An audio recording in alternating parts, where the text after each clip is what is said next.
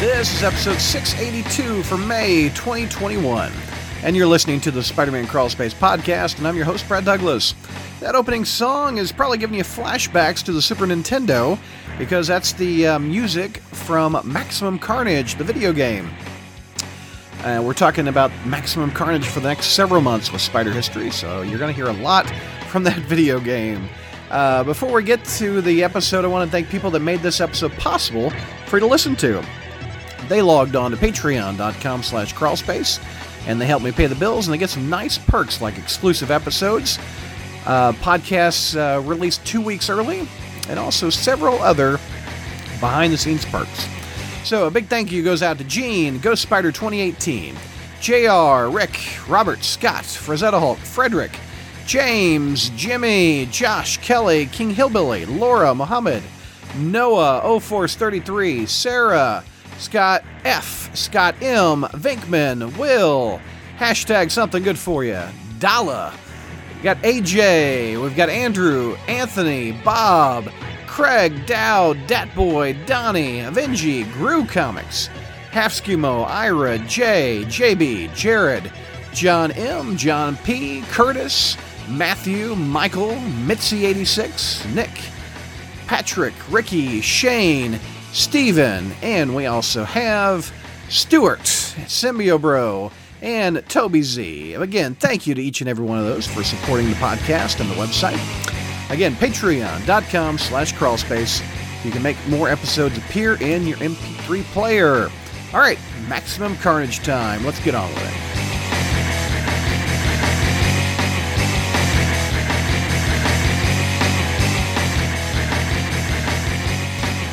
Hey, Crawl Spacers, welcome to our May Spider History with JR. What's going on, JR?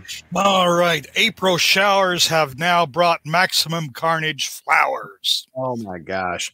Well, I've got some bad news for the ones that were just watching us. George is going to bed. He is not going to be doing this. No. He says he cannot do another episode, so he's tapping out when we said Carnage and Venom. So he's going to bed, but the people are flying in for this one. They've been wanting for years to see you review Maximum Carnage, and they're about to see it. So let me pull up the issue. It started with a brand new ongoing. It wasn't an ongoing. It was a quarterly book. Well, but still was an ongoing. It was an ongoing, yes. Yeah. So let me pull it up. It was Spider-Man Unlimited number 1. I am so disappointed that George will not make it. Part of the fun was going to be seeing the agony on his face during every stupid moment. Well, it's all right. Then that's an iconic Ron Lim cover. I mean, you see that one a lot. Carnage in the sky, Spider-Man swinging towards you. Which is kind of funny you mentioned that iconic Ron Lim cover, because one of the very reasons for the existence of Spider-Man Unlimited was for Ron Lim to do it. So, because he was doing Silver Surfer about it this time, I think, around the Jim Starlin Infinity Gauntlet stuff. So, I mean, that I don't know, but I'll take your word for it. Yeah. All right, we got some comments coming in. Toby Z goes, finally, Maximum Carnage, yes. Bob says, welcome back. All right, let's get the marathon from hell started, says Matt. Didymus recommends for this episode, I use the Carnage Rules by Green Jelly for the intro music. The Carnage Rules song is from the Maximum Carnage video game. Did you ever play that, JR? No. You never played that? Nope. George is not here on the show because he was upset about the commenter's misuse of ellipses, possibly. I'll believe that. Hornacek also says George didn't like the Iron Man 1963 to 1993 logo on the cover, and he said, I'm out. Yes, this was Iron Man's 30th anniversary when this book came out in May, or the cover date of May 1993, the year I graduated high school. You know, that's funny. That's strange. You're going to max the Marvel Unlimited for this, right? Yes, I am. Yeah. Because I have the cover, or I have the actual issue, and Iron Man does not show up. It's well, you probably can't see it. Turn it. Well, you got the barcode here. Yeah, I've got that. Yeah. Well, that means you bought the newsstand issue instead of the direct market. Yep. Yep. Yeah. So, Donnie D says that was a really fun video game. I never played it, either. And I didn't have a Super Nintendo. My uncle did, so he never bought that one. So, McNulty's in the house. Hooray. It's Maximum Carnage, the most successful, awful comic of all times because it had a video game. Yes, true, McNulty. All right, JR, this one, we've got plenty of time. There's no show coming up after this one. You can spend as much time as you would like on these 5 issues as you would like. I will try to not tax the audience's patience, and I will try to be as entertaining as possible. Yes. But, all right, here we go. It is 1993, boys and girls. Yep. And 4 monthly Spider-Man titles are simply not enough. So we have Spider-Man Unlimited. Yes. And starting off, we have Maximum Carnage, one of the most blatant examples of commerce over content and the utter futility of even questioning the logic of such a stupid idea, because the reasons for its existence, money, money. If you can get that, I mean, that's why it exists. The reasons for its existence and its subsequent economic success trounce whatever logic you try to use to argue against it, because there's no arguing against its success when you look at it from that way. Now, Comic Book Resources is actually doing a series on the origins of Maximum Carnage. Or at least they say that it's a series. It's No Life of Riley. And I'm not sure some of the feedback that they're getting are people who are actually involved in it, or if they're just talking about it. But part of it is, some of them seem more interested in saying something clever than actually talking about how the story's evolved. But it does have some useful information, some of which I didn't realize. And because I was trying to research, when you think about something like Maximum Carnage, you think, how did something awful like this get started? What was its origin? What was its genesis? What were going through people's minds when they came up with this thing? Well, apparently it was Danny Fingeroff's idea. And of course, Danny Fingeroff of the I don't know if Peter's parents are real or not. Let's take 2 years to figure it out. Because he was the editor of Amazing, right? Yeah. And these type of stories were the rage at the time. It's kind of hard to remember, particularly for those of you who weren't there at the time, which I begin to realize that now that it's 28 years later, there were a lot of you not there at the time. And even those of us who were, obviously the internet, social media, none of that stuff. So a lot of things, we had no idea why things were happening, that they were happening. And I'm trying to think. You could maybe pick up Wizard and find out something's coming, but that was the extent of it. Yeah. Yeah. But apparently, but these type of big, monstrous, mindless crossovers were the rage. You had a few months ago, you'd had Death of Superman. A few months ago, you'd also had X-Men's Executioner song. Now, I didn't know anything about I'd heard about it, but I didn't know anything about it because I couldn't care less about the X-Men. I read it, But was it any good?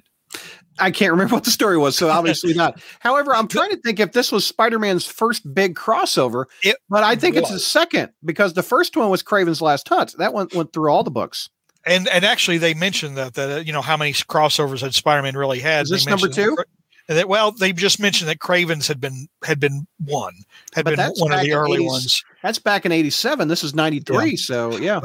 But anyway, this time, and they mentioned in the CBR article that everybody remembers the Death of Superman and how much it sold, but nobody remembered that Executioner song sold 500 to 6,000 copies a month. Well, that's because X-Men were as hot as they were ever going to be. Yeah. And 90s, Nightfall, actually, Batman Nightfall was happening at exactly the same time. It was in the water. Everybody was doing them. You know? But another notable reason was, and this is according to CBR, credit where credit is due, is this was part of Marvel's push to not lose all of their artists to Image, because they were losing a lot of them to Image. After the Image founders left, Marvel replaced them, and then Image took all the replacements. So Marvel had to make some moves to keep the remaining artists.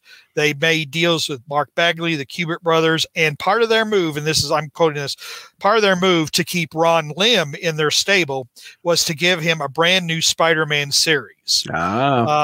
Which an artist, they get a lot of money for selling a first issue. Yep. So a lot of money went to Ron Lim for this issue, especially since it's the first part. That's probably why they did the first part in this big new #1. Mm-hmm. They would sell a lot of copies, keep Ron Lim, give him some money. Yeah, I can see that. It was a way of keeping some of the artists happy. And Ron Lim is still at Marvel all these years later. He's doing variant covers. He's been working at Marvel for 30 plus years. Oh, he has? Yeah. Okay. He was. I guess it worked then, didn't it? It kept him around for 30 years. So he's been consistently working. Yeah. So, and not only that, but I mean, Maximum Executioner is one that introduced the legacy virus. Oh, huh. Okay. Yeah. There you go, Nick Nolte. Yeah. Anyway, so 3 trade paperback releases over the years and a successful video game, again, illustrated that no matter what kind of crimes this series committed against comics, this story, it simply doesn't matter. Because the only thing that matters is the green, and this thing was bleeding money. This thing made a lot of money for Marvel. Yep. Still to this day does. The trades are still released. Yep. Of this. Yep. I think the last one was released in 2020, wasn't it? Yeah. I think that was like the third version. Yep. Exactly. So anyway, the story begins. All right, with Cletus Cassidy being wheeled into, and I can't even muster up the effort to make the arc Ravencroft. All right, it looks straight up like the Joker, doesn't it? Yeah, well, straight up like the Joker. Larson has admitted that Cassidy was based on the Joker. The Cassidy's look was based on the Joker. Yeah. By the way, our friend Tom DeFalco wrote this too. We didn't talk about that. Yeah. So he's being wheeled in on a gurney and introducing us to insipid dialogue, which is supposed to make us realize that, yes, this dude is crazy. Here comes a bride all dressed in white. I wish it was red. Then you'd all be dead. Ha, ha, ha, ha. I mean, how do crazy people really talk? Do crazy people really talk like this? And I don't know. Turns out, I don't know. I should ask my wife. I should remember. I should tape the conversations with my wife, and then I'll remember how crazy people talk. But anyway, all right. So it turns out the scientist and Ravencroft want to conduct experiments on him. So they brought him in from the vault, where apparently he's behaved and he's had a clean bill of health, except for some anomaly in his blood, which I wonder what that is. Anyway, this stupid ass doctor, and God, sometimes these stories are so dreadful because otherwise smart people are so stupid. Okay. So she thinks this anomaly may be a manifestation of a chemical imbalance which causes mental illness. If we can isolate it and analyze it, we may eventually learn how to treat people like you. It's a symbiote, lady. Nothing is gonna go wrong with this, is there? No. I tell you, and I can tell you what the cure for people like Cassidy is. All right. In comics and in real life. All right. The death penalty, huh? A small, compact projectile composed of lead injected at a high rate of speed into the base of the skull. All right. Man. That is the only foolproof cure for recidivism. But that's another story. All right. Well, the anomaly, of course, is the Carnage symbiote, which has just been biding its time and now manifests itself. And once again, Carnage is unleashed and announces that he's going to kill everyone in Ravencroft because, of course, he is. Now, there's some discussion, that goes through this series, which I'm going to ignore. Apparently, the Carnage symbiote was supposedly dead. How could it possibly come back? Blah, blah, blah. I don't care. Whatever. It's a symbiote. It always comes back. JR let out a family secret. Oh, really? I don't think so. Not if you've been listening to this podcast for the last 15 years. Matt says Dr. JR's cure for supervillainy is a bullet. Yeah. So the scene switches to Harry Osborn's funeral because, as you know, in the recent, as of this time, Spectacular Spider-Man number 200, poor Harry met his death due to a reaction to a toxic remixture of the Goblin formula. Yeah. Or so we thought. That happened last month, Spec 200, right? Yeah, I did. Because actually, or maybe even this very month, because a later part of Maximum Carnage is Spec 201. So it could have been the very month, actually. Yeah. But yeah, really recent. I mean, it was all relatively the same period of time. Of course, we thought Harry was dead. But he never really died. Apparently, he was just spirited away by Mysterio under Norman Osborn's direction, because Norman Osborn, the mastermind behind the Clone Saga and faking his own exile and death and coming back from the dead, he needed help to fake Harry's death. Well, of course he did. But then again, we really don't know if that's true either, given the current events of Amazing Spider-Man. So we don't know what's going on. But just take our word for it, boys and girls. At this time, Harry Osborn is dead. All right? Yes. So Flash is there, and Felicia's there, and because Felicia is dating Flash at this time, and Peter's thinking that she's the only one besides Mary Jane who knows that I'm secretly Spider-Man. Because why would this be going through Peter? I mean, why is Peter even thinking this? At the time, there's this woman there that is the only other one who knows I'm secretly Spider-Man. Only at a Marvel funeral do you get a dude like Molten Man show up in a tux. Yeah, Molten Man shows up. Yep. With Liz, Robbie and Jonah are there, and as well as Aunt May, and because it's taking place in that time period, Richard and Mary Parker, robot parents. Robot parents. No, we don't know yet. We don't know yet that the robot parents, because Danny Fingeroth probably hasn't made up his mind what they are. From what reading, I believe it is. I wish I remembered where I got this, but one of the writers said that they had a hard time writing these stories that involved the parents because Fingeroth hadn't made up his mind whether they were real or not. Yeah. So it was hard to write for him.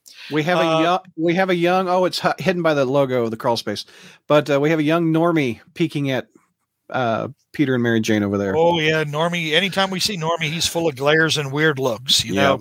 So back in Ravencroft, where Carnage is killing everyone and spending the entire page monologuing, which I am sure a crazed serial killer would be doing, rather than focusing on the attention on focusing on the task at hand.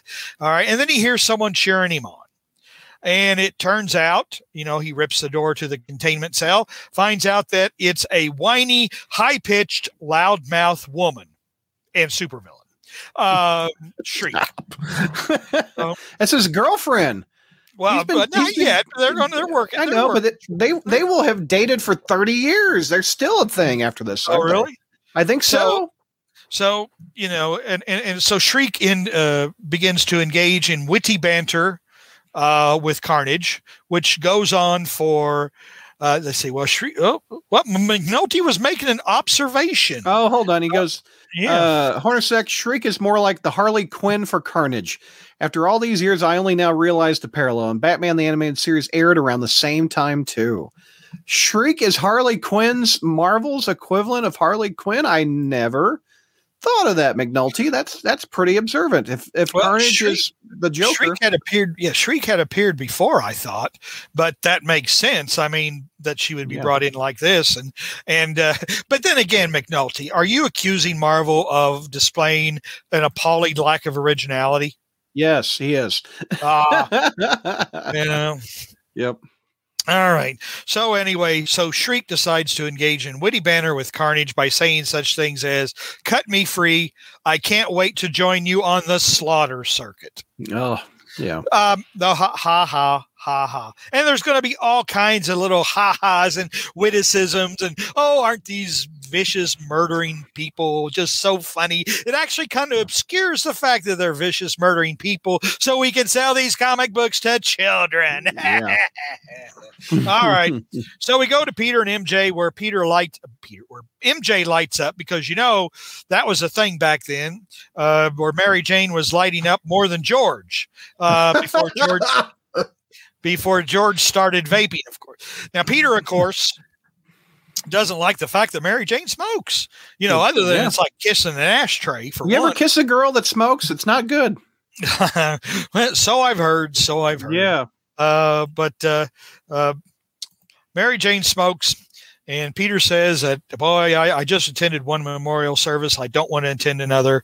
And Mary Jane comes back with the crushing comeback that says Harry might be alive if he had taken up smoking instead of being the Green Goblin. Oh, if I can find that panel. Okay. Sure, whatever you say, Mary Jane. Well, I can't find it. Maybe it's there. I don't know. Anyway, keep going. I'm sorry. Actually, it was just prior to that where you were, because then Mary Jane says, Peter, we just need a break. Why don't we just go home, chill out, hide from everybody? Yeah. Don't confuse Harry might be alive yet, taking up smoking instead of being the Green Goblin. Right. Sorry, Mary Jane. I have a feeling that being the Green Goblin was a hell of a lot more fun than inhaling a cancer stick. I'm sorry. Smoking, being the Green Goblin. I'm sorry. Being the Green Goblin is going to win every time. Right. Meanwhile, our villains are swinging. Look at that. Well, anyway, but anyway, Peter says he agrees that he'll try to stop being Spider-Man for a week, which you know how that's going to go. All right. So now we go back to Carnage and Shriek, who are gliding through the city, where Carnage sings, he floats through the air with the greatest of ease, the daring young man in his most sexy squeeze. Oh my God. Ha ha. Ha ha. Funny. All right. Well, they tell each other their boring ass origin stories. And then all of a sudden they spot the Spider-Man doppelganger. All right. Oh, who would that be? An evil, near mindless duplicate of Spider-Man, along with other evil duplicates of superheroes created by Magus during the battle known as the Infinity Crusade. Infinity War. Oh, Infinity War. My bad. Which is nothing like what you saw in the movies. And the reason it doesn't say Infinity War there, but when I went and looked up the doppelganger, that's what it said, that he'd been created during Infinity War. So the McNulty's kissed a girl who smokes. It's that bad for obvious reasons. Matt says, I'm shocked Mary Jane said that. I thought JR was making it up again. Yeah. What? Okay, read JR, his spider history as it unfolded without bias. I think you need to go back to Remedial 101 or something, because I always present spider history pure, unfiltered, unbiased, and nothing but the truth. If George was here, he would go, "Ma!" Okay, go ahead. All right. Well, so anyway, so we meet the Spider Doppelganger. Carnage is going to kill the Spider Doppelganger, but Shriek hits Carnage with a Sonic Blast, which obviously Sonic Blast gets Symbiote's attention, and that's one of Shriek's superpowers. She thinks the Doppelganger is cute and wants to keep him. So Carnage agrees. After all, they can keep each other company while he attends to some personal business. She calls him Honey Bun. Well, of course. Yeah. What's up, Honey Bun? Yeah. Well, it doesn't take Peter long to break his promise to Mary Jane, because as he's picking up Chinese food, he overhears on the radio about the Ravencroft massacre. So he changes to Spider-Man and runs into Shriek and the Doppelganger.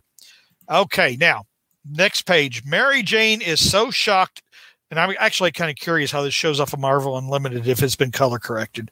But Mary Jane is so shocked to hear about back one. Go back another panel. Am I going back a panel? Yeah. Oh, there we go.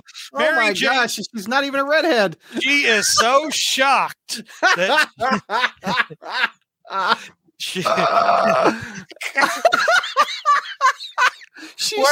she's been smoking so long and so shocked that it turned her hair orange. Blonde.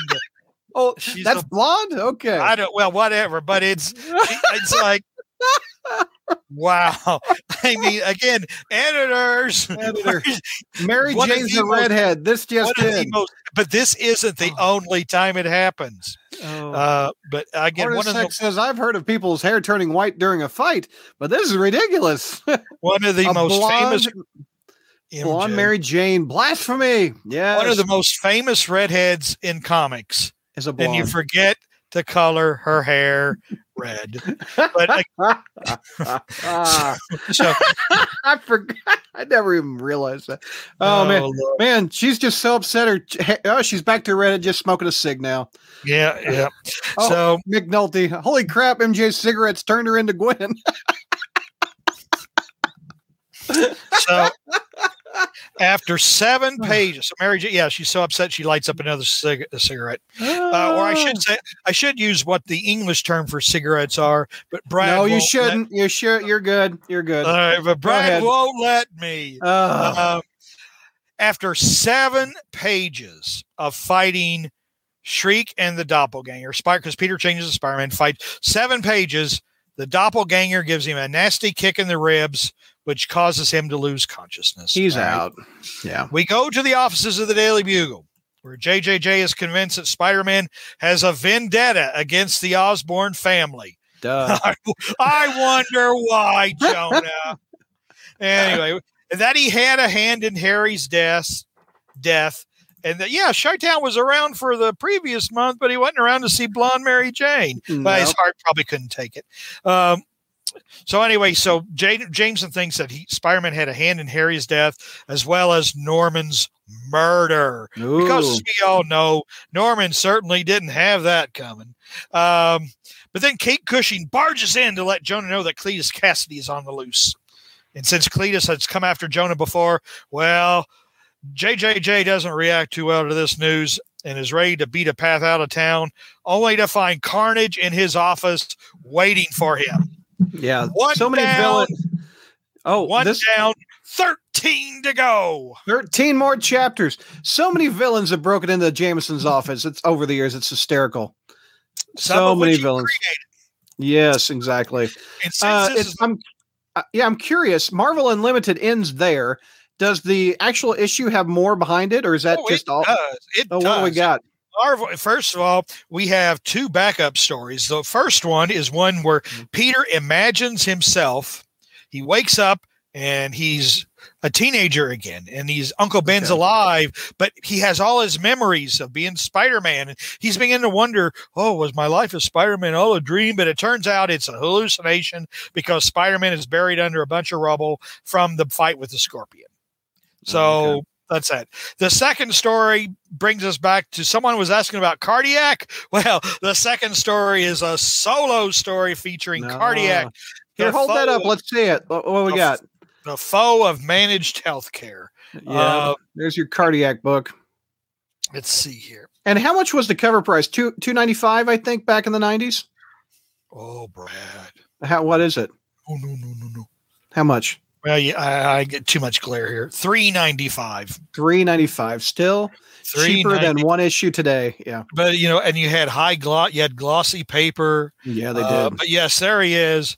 Cardiac, the foe of managed healthcare. Is that Bagley art? Yeah, let's see here. Yes, indeed it is.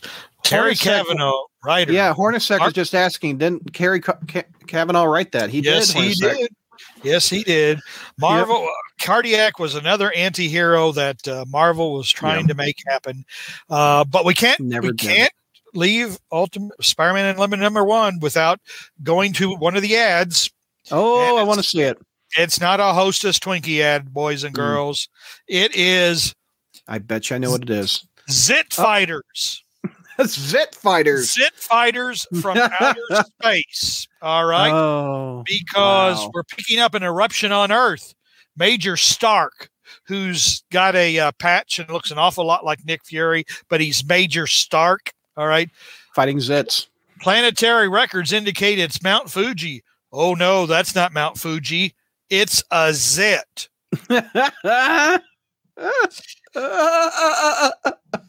Looks like this guy didn't use Stridex. The medicated pads to help prevent pimples. So you say, pimples. Okay, I heard something else. Load the Stridex pads. They're medicated to treat zits this huge and help. By the way, along with target that humongous zit. I'm sorry. I'm not. By the way, is there an ad in there for the video game? Is there an ad for the video game in there at all? I don't think so. I thought the video game came considerably the video later. game, yeah, it came out like 94 or something. I think it's late. Really, there's as I'm whipping through here, there's actually no ads in. Oh, I'm sorry, there are, but not many actually. Yeah. There's a nothing will prepare you for the megaverse of Rifts. That's some kind of what's that? Video game role playing games. Okay. Never got into that stuff. All right. Hornacek says, I can't imagine why George wouldn't want to stay up for this. Well, Hornacek.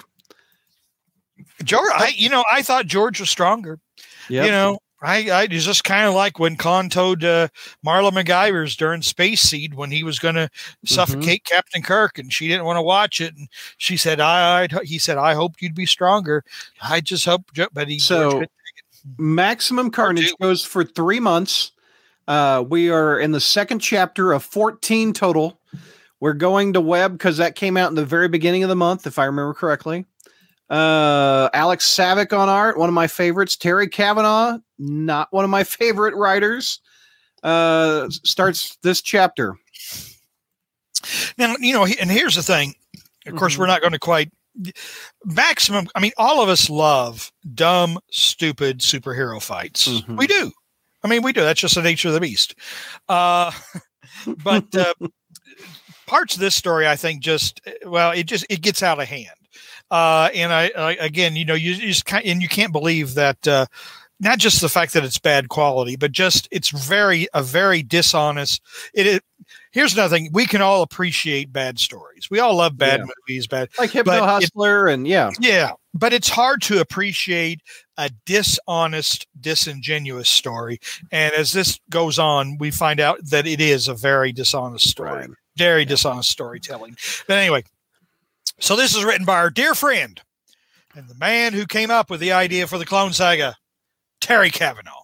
Yeah. All right. The story begins with Spider-Man slowly reviving after his battle with Shriek and Doppelganger the prior issue.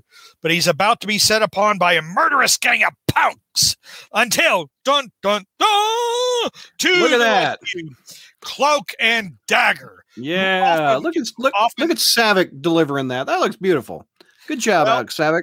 Cloak and Dagger, who often guest star in Spider-Man because they can't support either their own comic book nor television series, no matter how often Marvel has tried to make them happen over the course of the last 3 decades. They are supporting characters, and they will stay supporting characters. They even had their own TV show, man. Which didn't last. I couldn't get past the first episode. Well, again, Cloak and Dagger is an interest. I should say they're an when they debuted, they were an interesting concept. Yeah, they were by Bill Mantlo. Yep. Yeah. The problem is but they're not major characters. Yeah. And they can't support a series, and they couldn't even support half a comic book when they were in Strange Tales to reboot. It's like, you don't push them past their limitations. So anyway, but, so we go to, Cloak and Dagger come to Spider-Man's rescue, and we go to the Soho loft, and get ready, Brad, to show, how frightened Mary Jane is. No, not again. All right. Not again. In the Soho loft where Peter and Mary Jane live, which is upstairs from Liz Allen, of course, the widow Liz Allen. Mary Jane, scared blonde once again. No, Mary Jane's a blonde again. Oh. Once in a small corner panel, tucked. All right. No, this is at the very top of the page, and it's a full third of the page. Why? All right. And they haven't corrected this mistake in 30 years. In the trade, I wonder if she's a redhead or Mary Jane's still a blonde. Oh, my gosh. So anyway. Oh. Mary Jane is scared once again. Now, she's watching TV where it says the slaughter at Ravencroft claimed 87 lives. All right. Now, this is your first hint, boys and girls, that something's just very wrong. Okay. Right. But 87 lives. Remember that. All right. 87 lives. Yeah. Well, the number's not so important. It's just as we start to build on it later on. Carnage leaves the Daily Bugle. Apparently, he just wanted to leave a message. By the way, this whole page, she's blonde. Well, that's Liz Allen now. Oh, okay. I'm sorry. I thought that was Mary Jane. Okay, there's Mary Liz. Jane. So Liz, Harry's dead. Normie's looking creepy and crazy again. And probably Normie's thinking, oh boy, I hope to wear that red Carnage suit one of these days. Yeah. So Carnage leaves the Daily Bugle. And because really he just wanted to leave a message. He just wanted Jonah to tell a message that he's looking for Venom and Spider-Man. All right. Well, Spider-Man is currently being administered to by Cloak and Dagger, who are bandaging up his ribs because those ribs are going to be a recurring trope for Spider-Man to keep from winning fights and to continually whine. Oh, my ribs. You're going to hear a lot about that, and it's not barbecue. So, yeah. Anyway, Doppelganger comes back wanting to settle the score with Spider-Man. Shriek comes with him, but as the battle is joined, Carnage comes back, and on the 8th page of the fight lasts 8 pages. Okay? Oh my! Shriek zaps Cloak and appears to kill her. Shriek zaps Cloak. Okay, let me see. Yep. Yeah, this is. I mean, you gotta skip forward in the story because it's like we have 8 pages. I mean, this is a standard size issue. Okay, we have 8 pages. Oh, she zaps Dagger. I'm sorry. Did I say she zapped Cloak? Yeah, there's Dagger. That's Dagger. Yeah, zaps Dagger. All right. Well, Cloak kind of loses his mind over this, but Carnage and Shriek have a little disagreement over who gets to kill Spider-Man, and the whole terrible trio flee the scene while another mysterious figure is watching them. Oh, is it Kane? No. You would think so, but no. Kane's time is not yet. Oh, I see who it is. Mysterious figure watching. It's not too hard to figure out who it is, though. If he's followed the Doppelganger because he is apparently host to 2 dormant death spawn wraiths that only he can see. Whatever. Carnage, right? Well, I mean, Venom. Yeah, that's Venom, but back up a little bit. Okay. Who's watching who? Keep backing up. Oh, there you go. The dark there you power. go. Yeah, it's the Demogoblin. Yeah, it's not too hard to figure out who that is. Yeah. We'll see him soon. But anyway, the last page of the issue. Yeah. All right. Whisk us all the way to San Francisco, California. San Francisco, California, otherwise clean city, more or less. With whatever. Where Venom, the Lethal Protector, dispatches a couple of punks who are trying to rob a lady at the ATM, and he just so happens to catch the news of Carnage's rampage on TV, and of course he knows where he has to go now. He has to go to Amazing Spider-Man number 378 to get in the fight.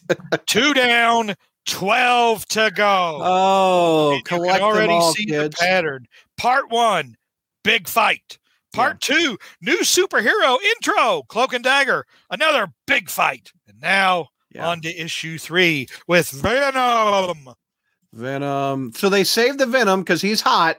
He's been hot since '88, and they're going to introduce him in or have the fight, big Carnage Venom fight, and Amazing Spider-Man. Actually, it happens off panel for some reason. Oh, come on! We'll have some later. This is only part 3 of 14. Look at Spider-Man getting pushed off the cover of his own book with these two fighting. Oh, wait until later, which we won't deal with this month, where Spider-Man isn't even a factor on the. I mean, it's. I'm going to save it for later because it's so stupid. It's hard to believe how stupid it is. But real quick, we're going to do some quick comments. MJ was the real Gwen clone all along, or Liz Allen's long lost twin sister. The way this happened in the video game was confusing. What, MJ Bond? I don't know. Hornacek says, boy, these fights seem really padded out to fill these issues, and we're only on part 2. Hornacek, you're onto something. Matt Hornacek, you can't get anything by him because he's smart. McNulty says, oh boy, Demogoblin, the bottom of the barrel goblin knockoffs, and not just because he's a demon from hell. You like Demogoblin, JR? You never talk about him. You never write. Well, not really. I mean, because it was like, but to be honest, I liked him better than Jason McIndale with the demon, to be honest. Yeah.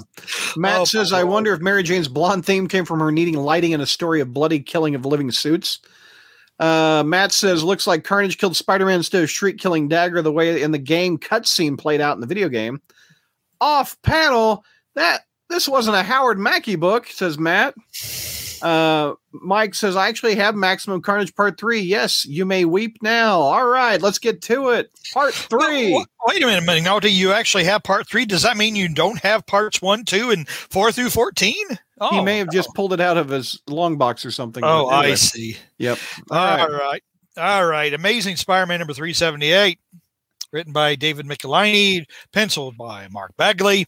The issue begins with Eddie Brock arriving at LaGuardia Airport in New York City, thinking, boy, this airport is pretty scuzzy. I can't believe a major metropolitan city has such a scuzzy airport. You know, maybe in the year 2020 or 2021, they'll actually start fixing it. So anyway. He just venoms out in the airport right there. You die! Current reference because I've flown LaGuardia before, and finally in 2019, they were actually fixing it and updating it, and they were going to build a subway line to Midtown. Long overdue. Of course, COVID happened, so I don't know if they're doing it now anyway. Okay, anyway, so Eddie Brock venoms out. Yeah. All right. And as you recall, in Amazing Spider-Man number 375, he and Spider-Man reached an agreement of sorts to leave each other alone. But nope. This issue, he is after the monster that he himself helped create and now must destroy. Mm-hmm. Back to Spider-Man in Cloak, who is grieving the apparent loss of Dagger. And, of course, Spider-Man has to remind us how his cracked ribs hurt every time he talks. We got to remind you of audience of those cracked ribs. Those ribs. So Cloak bails out to hunt Shriek, who is resuming the argument with Carnage over who gets to kill Spider-Man, a privilege that Carnage claims is exclusively his. Yeah. Well, Spider-Man staggers home to Mary Jane, who, of course, is rather upset that he didn't seem to try very hard to keep his promise to avoid being Spider-Man for a while. And she gets even madder because Peter doesn't have the good sense to rest for the night to let his spider powers heal him. Mm-hmm. Of course, because that would mitigate the trope of the wounded Spider-Man. You know, Peter goes, oh, no, I have to go back out tonight, even though I'm in absolutely no shape to fight. All right. Interspersed in all this, of course, is the bickering between the members of the Carnage family, who agree to settle their differences and go on a killing spree in Central Park and engage in such witty banter as Shriek after Carnage kills a couple in a car. Oh, yeah, she says, that's real fair after all the griping you did about how I was hogging kills. What can I say, darling? You're right. Would you settle for corpse disposal instead? And Shriek blows up the car with a dead couple in it. Okay. Man. Like Mr. Mackey. Okay. Isn't that funny, boys and girls? All right. So Spider-Man and this the doppelganger kills this cop. So, okay, we already had 87 dead at Ravencroft, and we know they didn't stop there. Now they're in Central Park, okay? Mm-hmm. And this is going to get more absurd over time, but the body count is piling up. And as we find out, for at least the first third of the story, no one gives a rat's ass. No one cares. 87 dead, no F's given. Okay. Nobody cares. Spider-Man goes back out on patrol when all of a sudden Demogoblin flies by. Boom. And of course, he was the mysterious figure from the prior issue. All right. Yeah. So he throws a black pumpkin bomb at Spider-Man. Never seen one of those. And boy, I'm got to resist. I got to really hold my tongue to make any kind of comments there. But anyway, it's no ordinary bomb, of course, because it's one that gives you a taste of what all sinners must face. Oh, Hornacek is asking you to keep a tally of how many people Carnage kills in the storyline. So well, what are we, 87 and then the two people? It's not possible. Yeah, well, 88, but it's not possible because later we'll find out that there's just more and more and more, but there's not. Anyway, but I'll make a point of it later. Anyway, so this black bomb, pumpkin bomb, makes a sinner face the despair and unending hopelessness of eternal torment. Well, Venom just happens to swing by a cab and hears of carnage wreaking havoc in Central Park, while a Catholic priest waves his cross at Demogoblin. And I'll let Brad. There we go. That's going to stop him. Wow. I don't know. Will it stop him? Nope. That's not going to do it. But however, this priest fills Spider-Man with the power of Jesus. And with the power of Jesus, Spider-Man breaks out of his funk and he lays a whooping on the Demogoblin. Benny Hinn couldn't have done it any better. All right. But then the goblin hurls a regular pumpkin bomb, which although Spidey is able to spirit him and the Catholic priest away just in time, the explosion, did my cracked ribs a lot of good. Oh, I can't let Demogoblin know I'm hurt so bad. No. But Demo fortunately doesn't care. He just flies away. Yeah. All right. So Venom confronts Carnage in Central Park. Okay. Where, as the news talks about the massacre in Central Park, resulting in bodies lining walkways like human litter. Okay.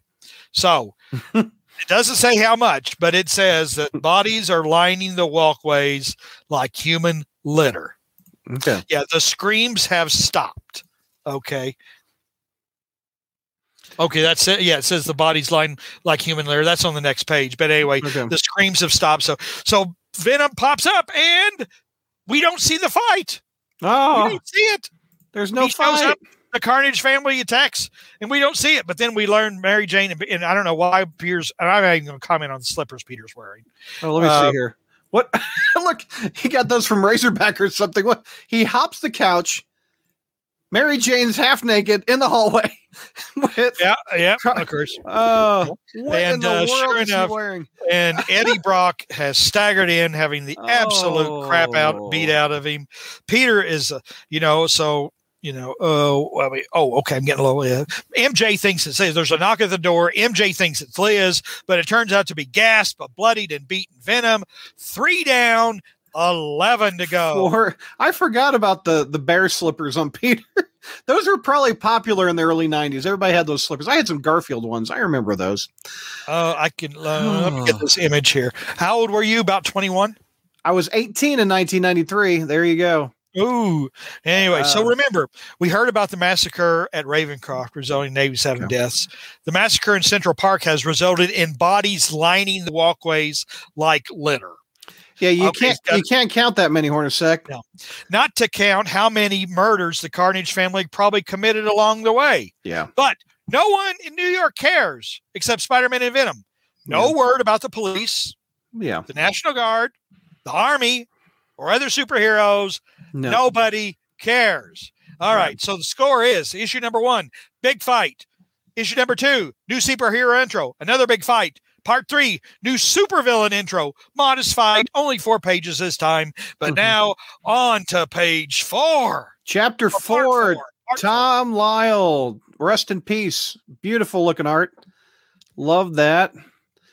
You got Demogoblin, Carnage, Shriek. You got Black Cat on the cover, Venom and Spider-Man and Demogoblin.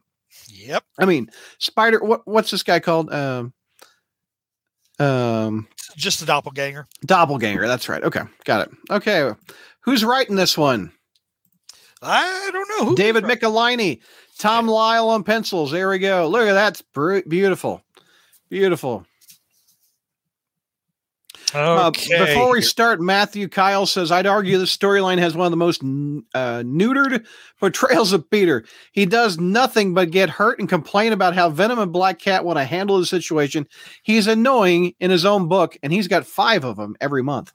Yeah, and it only gets worse, and that's why. Yeah, and really, that's one reason why this story is disgusting. It's really aggravating. Really, the whole idea is your hero is supposed to look like a hero.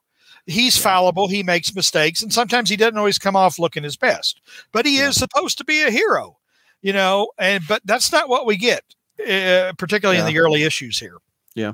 So, all right. So where does Carnage bust into? Right. Where is he here? Actually, we're at some kind of warehouse that stores stage props for rock shows.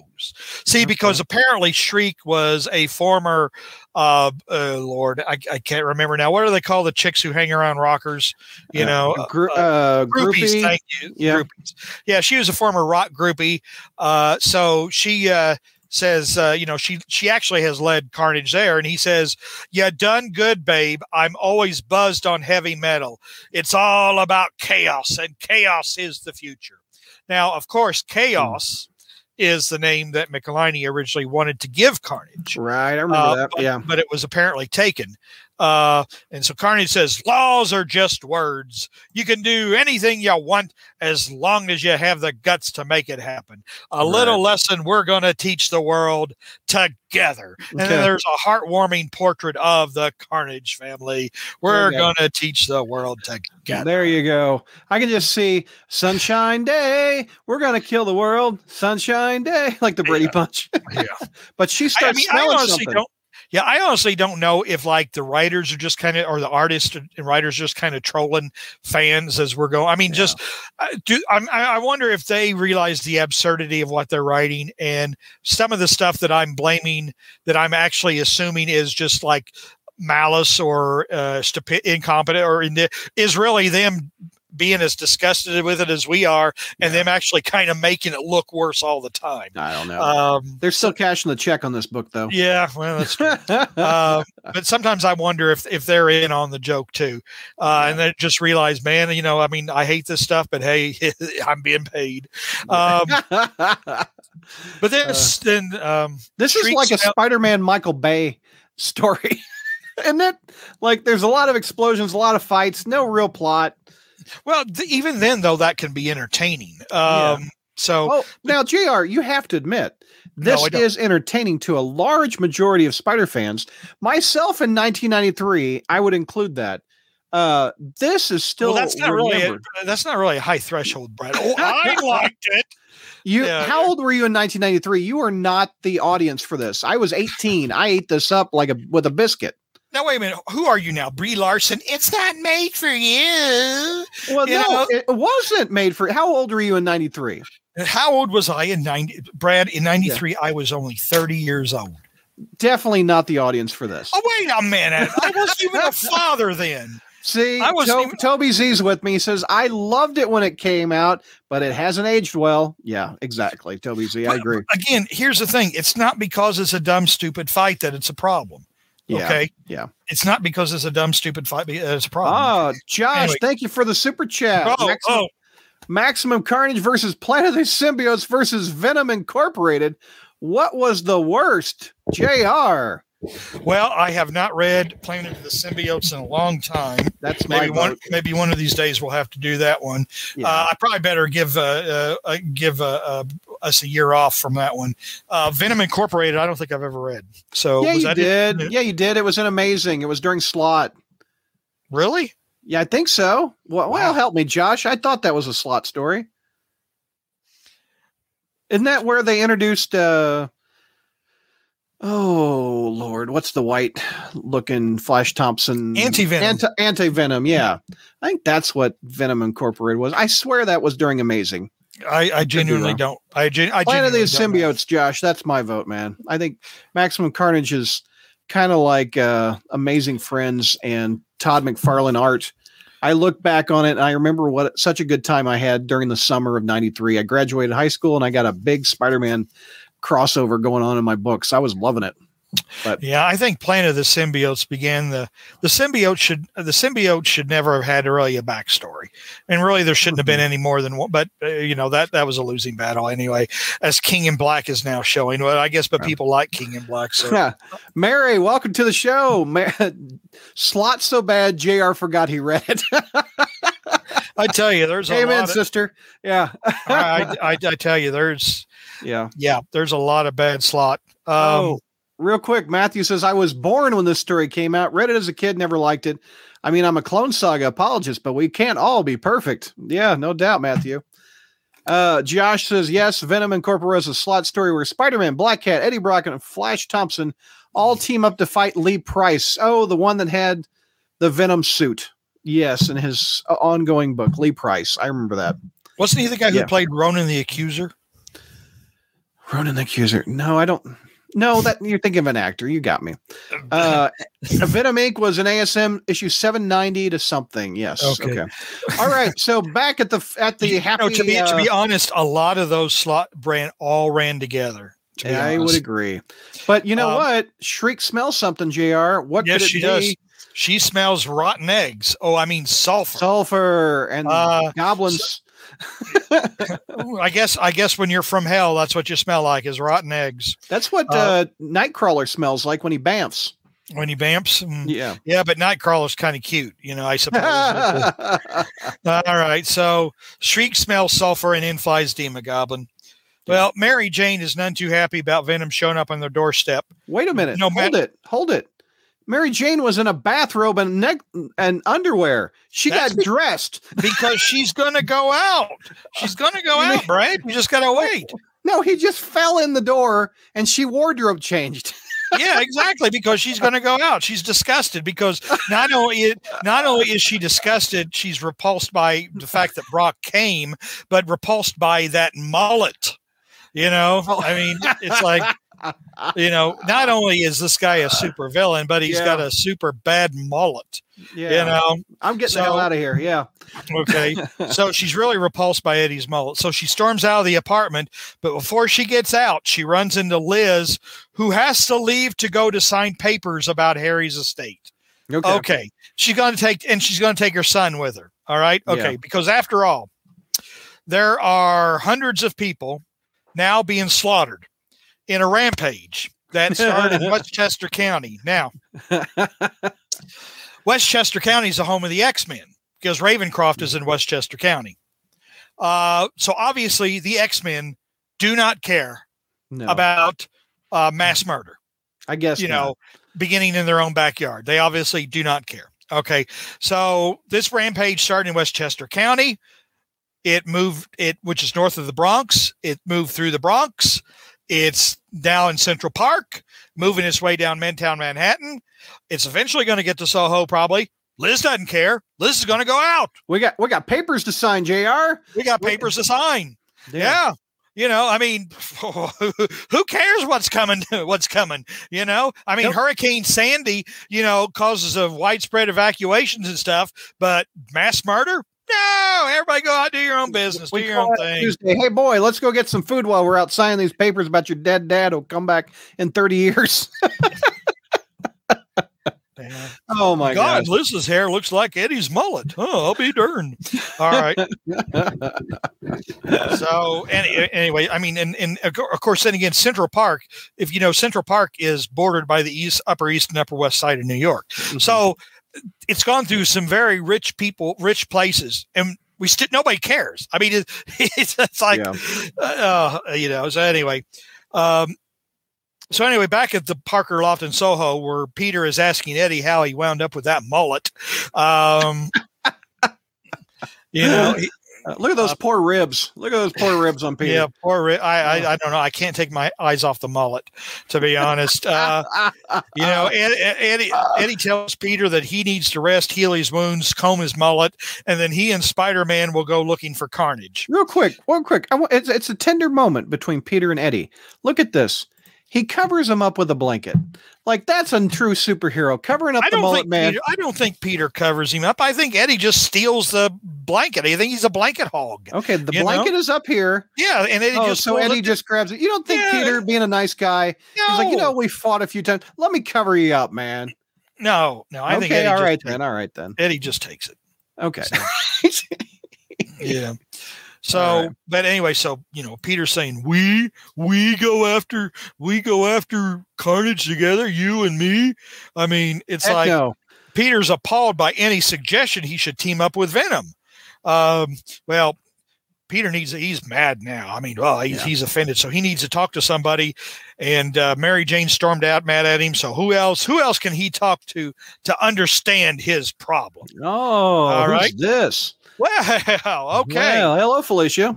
Yeah, Felicia has just woken up from a sound sleep, totally uninterrupted by any warning sirens, police sirens, fire engine sirens, ambulance sirens, or any of the type concerning emergency band of killers is making its way down Midtown Manhattan. Well, Felicia sleeps through it all. You know what? No, you know what she was doing? She was taking a cat nap. Come on, chat. Oh, no, you don't. No, you don't. Do not. Look at that. Look at that carved cat on Felicia's. Felicia has a cat headboard. So look at that. Oh, wow. Oh, my God. This is too funny. We drop in on Felicia. Like I said, she slept through all of this. Okay. Yeah. So anyway, Spider-Man slinks through the window, and he and Felicia sit down for a quiet cup of coffee. All right. Okay. Well, and then Felicia says, well, we have to stop Venom and Carnage. Real quick. Look at her memo board in her kitchen. And remember, Felicia was mad during the slot run because Spider-Man revealed her secret identity because nobody knew she was a black cat. Nobody knew Felicia's a black cat. No, she just telegraphs it all over the place. Oh, it's all over. Thank you. I'm glad that you guys appreciate my punnage. Yeah. No, they didn't say they appreciated it, Brad. They're LOLing. I think it's an uncomfortable LOL.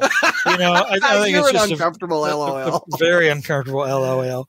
So, it's kind of funny. Peter has to. Peter left the dude who scared the hell out of his wife on her couch and left. Hopefully she doesn't just come back while he's out visiting his ex. Wouldn't that go? It wouldn't go well with my girl. I don't think it would go well. Yeah, Venom tortured Mary Jane in ASM 300. Dude, can you just sleep? Just scared the hell out of Mary Jane. Didn't torture her, but grab a blanket. Felicia had a run-in with him, which we'll talk about later. It's just kind of funny how Peter, let's see here. I need to talk about somebody about this whole thing with, and who will I talk about? Oh, I don't know, somebody else superpowered who might understand or whatever. No, I'll talk to him. All right.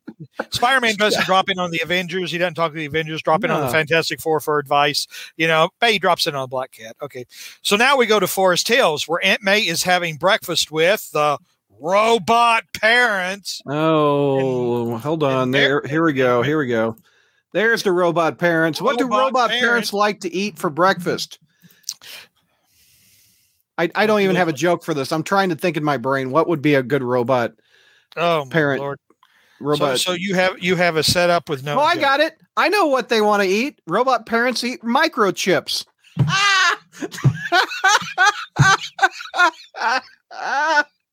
And cookies.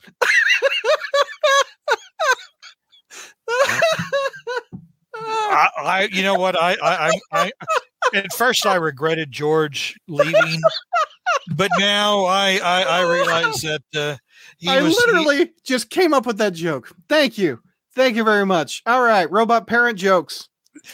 Boys and girls, those of you on the East Coast who are now staying up past midnight and who are out, staying up at 11 or later on other, I am so sorry. I am so sorry that you stayed up so late for this. But Toby Z says I need a timeout. Josh says, "Where are the Rotten Tomatoes when you need them?" Well, dude. Hornacek has another one. Robot parents eat nuts and bolts, the snack food. They get nuts without the bolts. Yeah. Yep. Toby Z says it's midnight in Pennsylvania. If Peter's parents were not already dead, that joke would have killed him. Thank you, Matt. Yes, boy. Honesec, you stayed up till 1 a.m. for Microchip's joke. Vinkman, a moment of silence for jokes that just died. Matt, question for JR before we proceed. Do you think it would have been better if the parents were real, or do you think them being fakes was the right move? I addressed this once. I think it would have been that's funny. I think it would have been honest storytelling if they had been real. Yeah. But I don't think they served any real purpose. Yeah. I think what should have happened was because, and actually the Richard, the robot dad later pops, and we'll get to it later. I think it's in part 5, where he talks about being in 20 years in a Soviet prison. If you spent 20 years, I think if you spent that long a time in a Soviet prison, I think you would be damaged beyond the ability to really comfortable. I could be wrong. I mean, I've been a very fortunate person who never had to serve in the military or anything.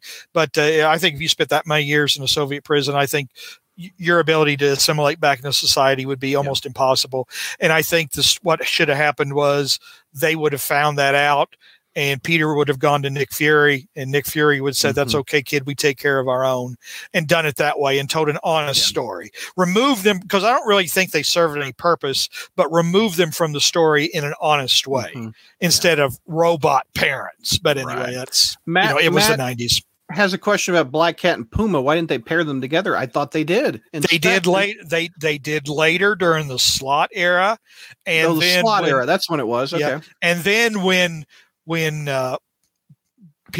Spider-Man asked, "Why did you two break up?" Felicia said that Puma crossed boundaries and that she had to manscape him. So, oh Jesus! No way he said that. That's in the book. She said that. Yeah. She said that. That's in the book. Mm-hmm. Oh, she had to First of all, I mean, funny. She cut his, you know what? But here's the thing: Thomas Fireheart was a lot of things, but he would not have. He wasn't that type of man. I mean, I never liked him as a character. He never would have forced himself on a woman. He wasn't that type of man. Yeah. And so he would not have. No, again, stupid slot. Yeah. Stupid slot humor. I mean, again, stuff that is not even remotely indigenous to the characters. But anyway, getting off topic here. Meanwhile, Carnage is looking for more targets. Well, what's funny though is that Mary Jane drops in Forest Hills, and the robot parents are asking, "Well, how's Peter doing?" And they talk a little bit about how awful it was for Liz to lose her husband at such a young age. Nobody's saying, "Wow, Mary Jane, what's going on in Midtown, huh? Right. What's going on in Midtown, huh? How about all those dead bodies, huh?" Yeah. Yeah, nobody's talking about that. So I guess Queens is so far away that it's safe, right? Yeah, right.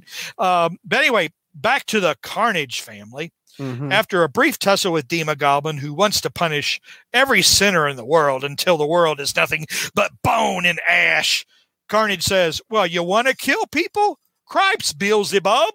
Why didn't you say so? All you got to do is join us." Yeah. So really, they're writing him like the Joker too, which is welcome to the party, pal. Yeah.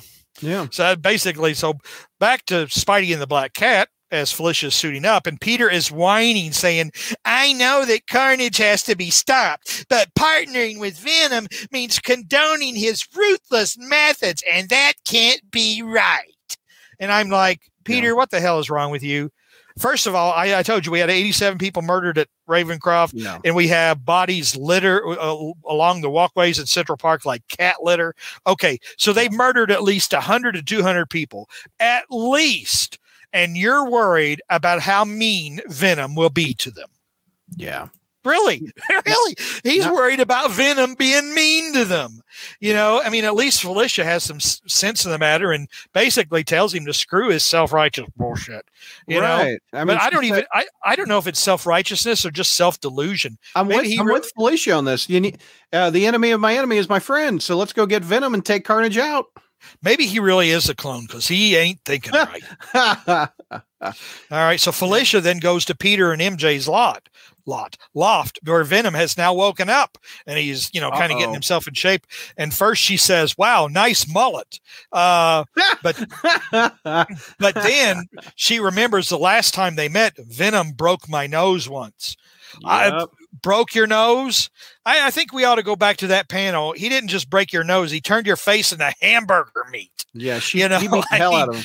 I mean, if you don't have time we can't go back to the panel now, but if somebody can find it and pull it up, like Spider-Man 316, it was brutal. I mean, it was more than just a broken nose.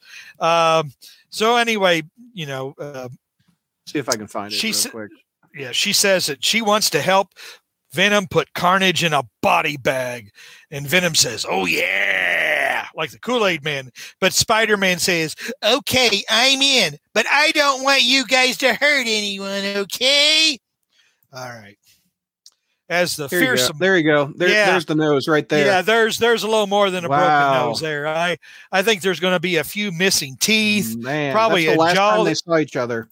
Yeah, probably a jaw that's going to need to be wired shut. And it's not good.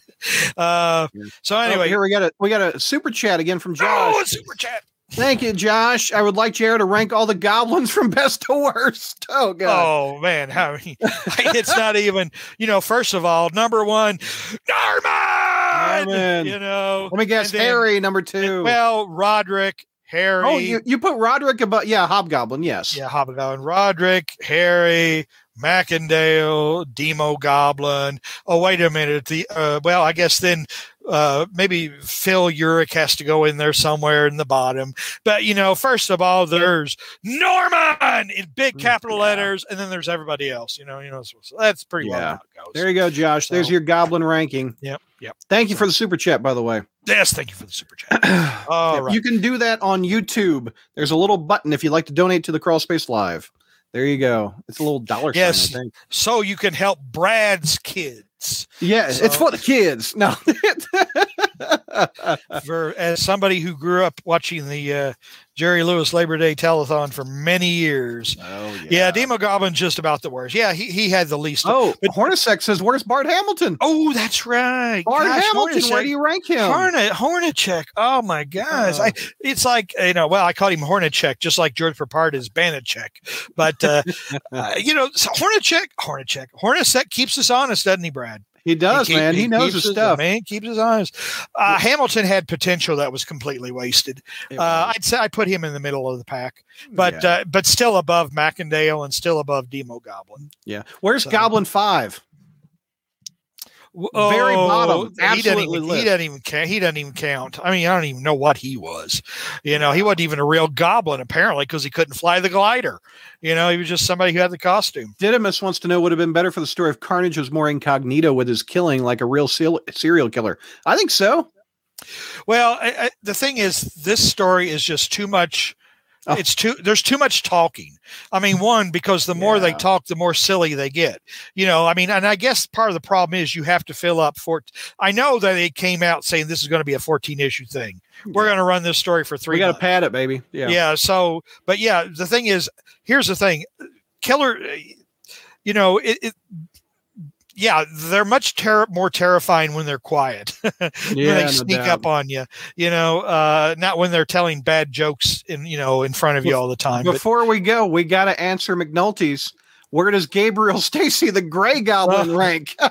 Man, I tell you, you guys forgot a bunch of them, JR. And your goblins. I know, but I tell you what, it's increasing. Probably one, increasing senility, and two, I'm just so pumped up with this Carnage story. And, when people are asking questions that are kind of making me tangent, and I'm just trying to, tell you, there's a lot of seeds. A lot of talking. Yeah, trust me. I doubt that any of the serial killers that we know in real life stood around, did a lot of talking. I don't think Jeffrey Dahmer gloated over, went into big monologues over people, or John Wayne Gacy, or, I'm sure Jack the Ripper didn't do any monologuing either. Right. Matthew wants to know if this is the start of the symbiote oversaturation. I would agree. Once you start making Carnage, and then you did the Lethal Protector with all those symbiotes, you just kept turning them out, and each one became a little less special, I think. Yeah. Well, the thing is, when you had Venom, they had so neutered Venom by making him the lethal protector. That was the end. And Michelinie knew it. Because he wanted to write he wrote the lethal protector, and I think he insisted on it because he said, I know where this is going.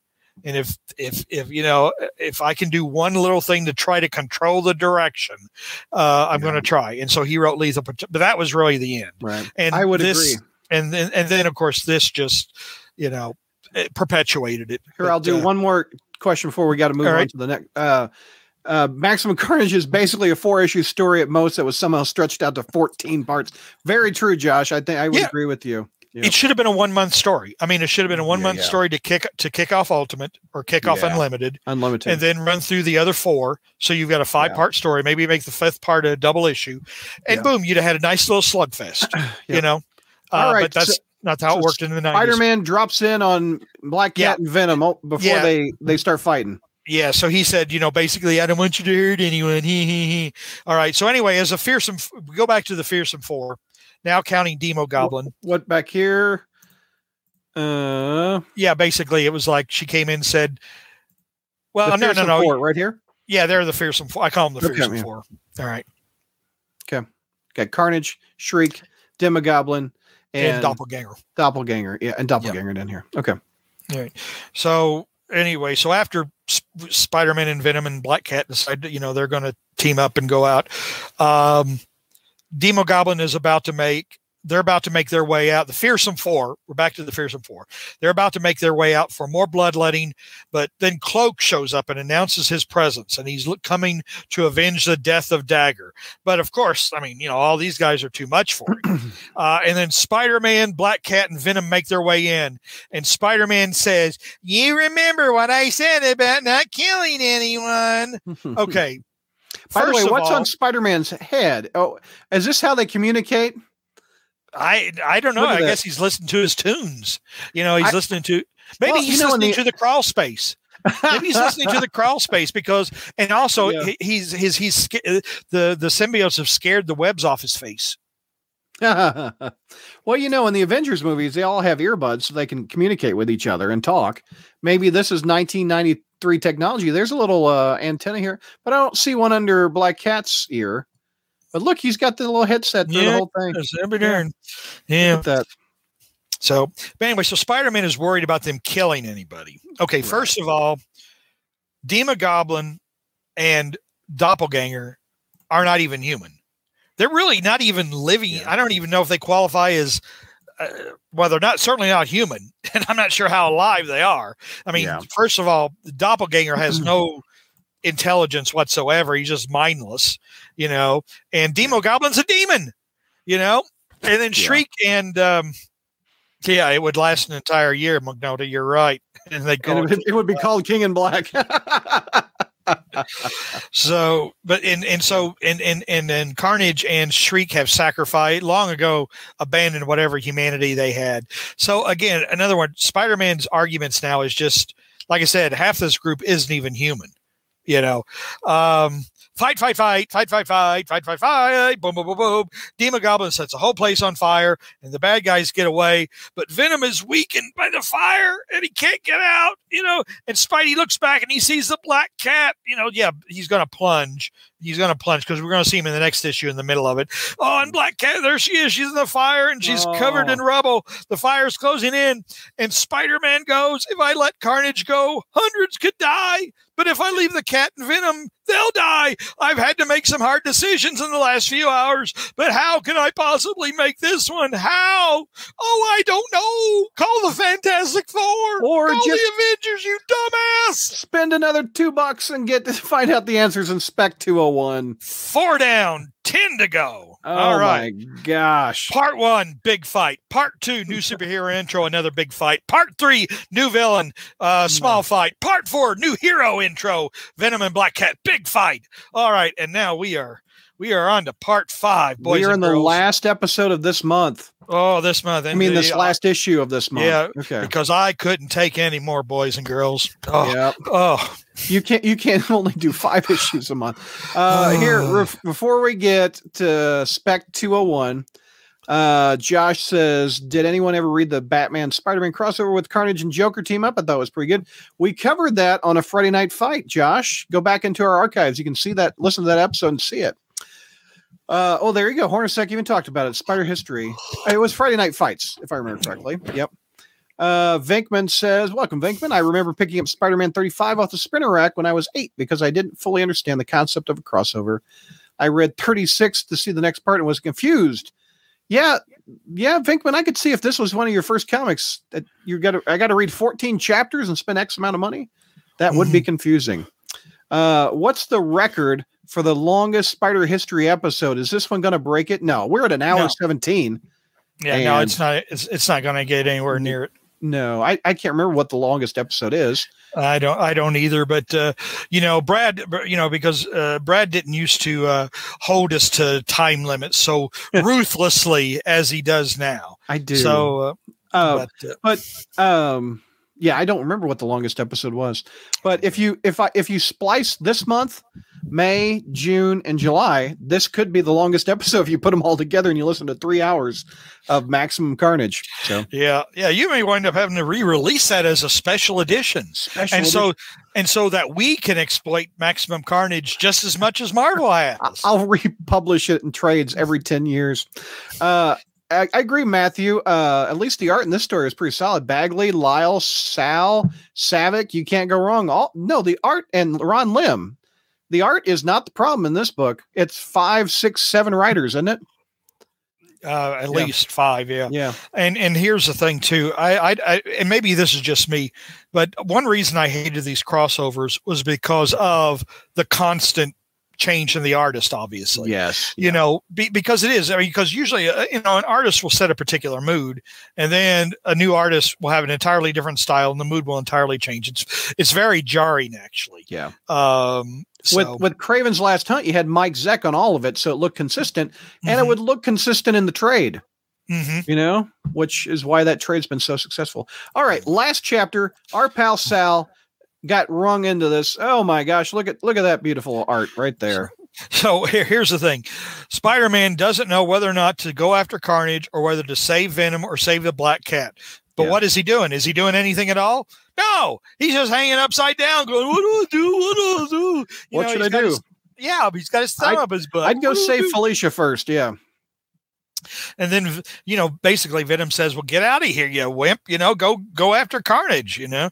So basically what happens is Venom does wind up crawling out and Spider-Man gets a Black Cat out, but then they start fighting amongst each other because Venom doesn't believe Spider-Man should have saved the cat. Then the cat yells at Venom. Venom says you shouldn't have saved the cat, and so he's raring to kick the crap out of Spider-Man. And then the Black Cat says, well, you loudmouth hypocrite, you tell Spider-Man he wasted time for saving me, and there you are wasting time threatening to kick his butt. And then Venom says, well, you're right. Mary has a question for us, by the way. She wants to know, of all the artists, who do you think was the best? I'd rank Bagley and Sal up there, and Alex. I think that's an even, all three tied, honestly. I'd have to say Bagley. Bagley's the best. Yeah. I have a soft spot in my heart for Alex Savick and Sal Buscema personally, but all right, let's keep going. Sorry. So anyway, then Black Cat decides to get on to yell at Spider-Man because I'm no damsel in distress. I would have done just fine, even though I was laying there under rubble, getting ready to burn to death. Whatever. So. And Venom. And then Venom and the Cat gear up to go back after the bad guys, and Spider-Man says, "I'm not going with you. I can't be part of this anymore. Allies with Venom, playing by his bloodthirsty rules.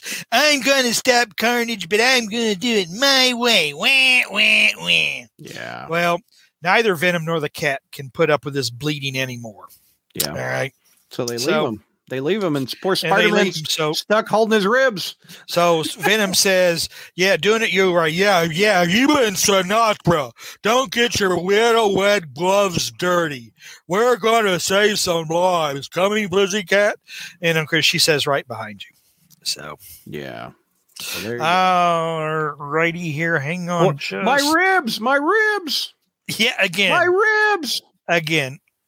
So, okay. So we go back to the Carnage family. So it's hard to read this story where the hero essentially is a sniveling weakling.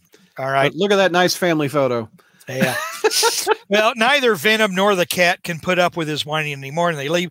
Okay, we'll go back to the Carnage family, where Demogoblin wants to know what the plan is. Well, Carnage takes great umbrage to the fact that there is a plan, that he thinks there should be a plan. Shriek calms them down and makes peace and suggests that she get Carnage a big glass of milk and some Girl Scout cookies. Of course, they'll have to kill a few dozen Girl Scouts first. That is so funny. So the two teams essentially are fighting amongst themselves. Spider-Man and Venom and Carnage and the Demogoblin. Yeah. Mm-hmm. Yeah. So anyway, so it looks like, Peter decides now to go to Forest Hills. Of course. So Mary Jane goes there and he gets some cookies from Aunt May. But of course, my ribs. He can't say my ribs. He can't let. And see, the thing is, Mary and Aunt May is worried about Peter. You look terrible. What's wrong? Not, boy, Peter, I was worried about you in Midtown with all that slaughter going on. Not a word about that. No, that's only going to be on the news 24/7. Nobody cares about that. So May asks him what's wrong. He says, "Oh, I'm a real mess and I don't know where to turn." And May suggests, well, Peter, whatever it is, you'll do the right thing. Of course, all of this is overheard by Robot Dad. Robot Dad's going to get jealous. Yep. He took the emotion chip like Data did in Star Trek Generations. Wow, that's really stretching. Well, no, it was a Star Trek reference. I thought you'd like that. Yeah, but it's Star Trek The Next Generation, which doesn't count. Yeah. No, it's never so dark. Anyway, Robot Dad now, he overhears, and first we say, oh, it's you came to Aunt May instead of me, your old dad. And it's like, you weren't there when I was growing up. And then of course Robot Dad goes into sort of like, he talks about his experience in a Soviet prison and says, I loved your Aunt May and Uncle Ben. Your Uncle Ben was my brother, but frankly, they were naive and somewhat altruistic. In the real world, it just doesn't work that way. It's just full of a lot. Uncle Ben and Peter look like the American Gothic paintings. I'm sorry. Yeah. So, but they were idealistic, and the real world just doesn't work that way, Peter. I know. All right. So this is interspersed between scenes of the Carnage family tearing up Midtown, and Demogoblin blows up an NYPD copter. The first evidence that the authorities are even remotely involved in trying to control this. Maybe somebody in editorial noticed that 5 issues in, maybe we ought to acknowledge that law enforcement should at least try to do something. NYPD is involved. They start, and then Demogoblin blows the hell out of the chopper. Yeah. Yep. And now the reference to the Carnage, and so the group has been slaughtering their way down 5th Avenue now. Okay, Now let me kind of illustrate, and unfortunately you're not going to be able to see. People aren't going to be able to see this map. But there you go. Yeah. But anyway, this is kind of, it's still not good. But the New York area, essentially, you have the tilt it down. Down. Well, that doesn't help it either. Well, it doesn't help either. But anyway, you have the New York area. All right. So you have Westchester County, which is north of the Bronx. The Bronx is one of the main boroughs of New York City. After the Bronx, you have Harlem, which is part of Midtown. Then, you got Central Park, which is surrounded by the Upper East and the Upper West Side. You start moving down Central Park, and right now they're on 5th Avenue. Can you imagine how much bloodletting there has destruction everywhere? How much destruction and bloodletting, and we've heard nothing about any superhero and other superhero involvement, any military involvement, nothing. I mean, come on. There's got to be superheroes in town saying we got to stop this. None of them, nobody. Okay. Yeah. So this is just, you're just kind of expected to believe it. And then now the Carnage gang is in a restaurant. Mm-hmm. All right. And we're all supposed to be amused when Carnage says, if you don't like the food, kill the waiter. And we see the waiter being thrown out the window. Yeah, I missed it. And then Shriek apologizes for the lousy culinary experience, but Carnage says, don't sweat it, that he had fun slicing and dicing all of the customers. Aha, funny too. Okay, more body count. All right. First of all, are you telling me that ever since this started, restaurants are even going to be open? People are going to be going out to eat, while this tidal wave of havoc is making its way down Midtown. Yeah. The island would be under martial law. Yeah. There'd be curfews. Everybody would be restricted indoors, because the murder count has to be in the hundreds by now. All right. Oh, did you see who's coming out of the sewer grate? Yeah. Hang on. So, but the writers expect the readers to be amused. See, go back to that panel. Okay. The sewer grate one? Yeah, that one. Yeah. Look at it. I mean, so Carnage, where should we go? Should we go? What does Carnage say here? I can't see. A hike in the country? Golfing? Nope. A hike in the country? Slaughter and mayhem? Bingo. Yeah. And this is supposed to be funny. Look at this. This is supposed to be funny. They're going down, do. And of course, then up out of the manhole comes Carrion. And he comes, he starts floating away. So there he goes. Now, wait a minute. Is this the Carrion? This is Malcolm McBride. This is going to be Malcolm McBride. So the blonde guy from last month's Spider History. Yes. Got it. It's going to be Malcolm McBride. Okay. So Spider-Man finally makes it back to the island, where he is greeted by a scene of the citizens of New York fighting each other, because this is the first hint, though, that the madness is spreading. And we find that out in later issues what this is. But someone, that he saves says that ever since Carnage has been loose, all the crazies are coming out. And Spider-Man notes that it's as if seeing Carnage in action has set loose the darkest parts of their psyches. And he tries to tell the rampaging crowd, you can't do this. You can't use everything that's happening as an excuse to throw the law, common decency out the window. Yeah. You've got to stop. I mean, really, come on. No, the world is going crazy around you. All right, but he's finally had enough. And then we get this last panel, okay, you want to act like devils? I'll treat you like devils. And I'm always tired of holding back, trying to draw a moral line that no one sees anymore. But from here on, I'll do whatever it takes. You get no mercy from Spider-Man. I mean it. I really mean it this time. Yep. I do. I really do. I'm mad. I'm coming for you. I'm going to do some nasty stuff. 5 parts down, 9 to go.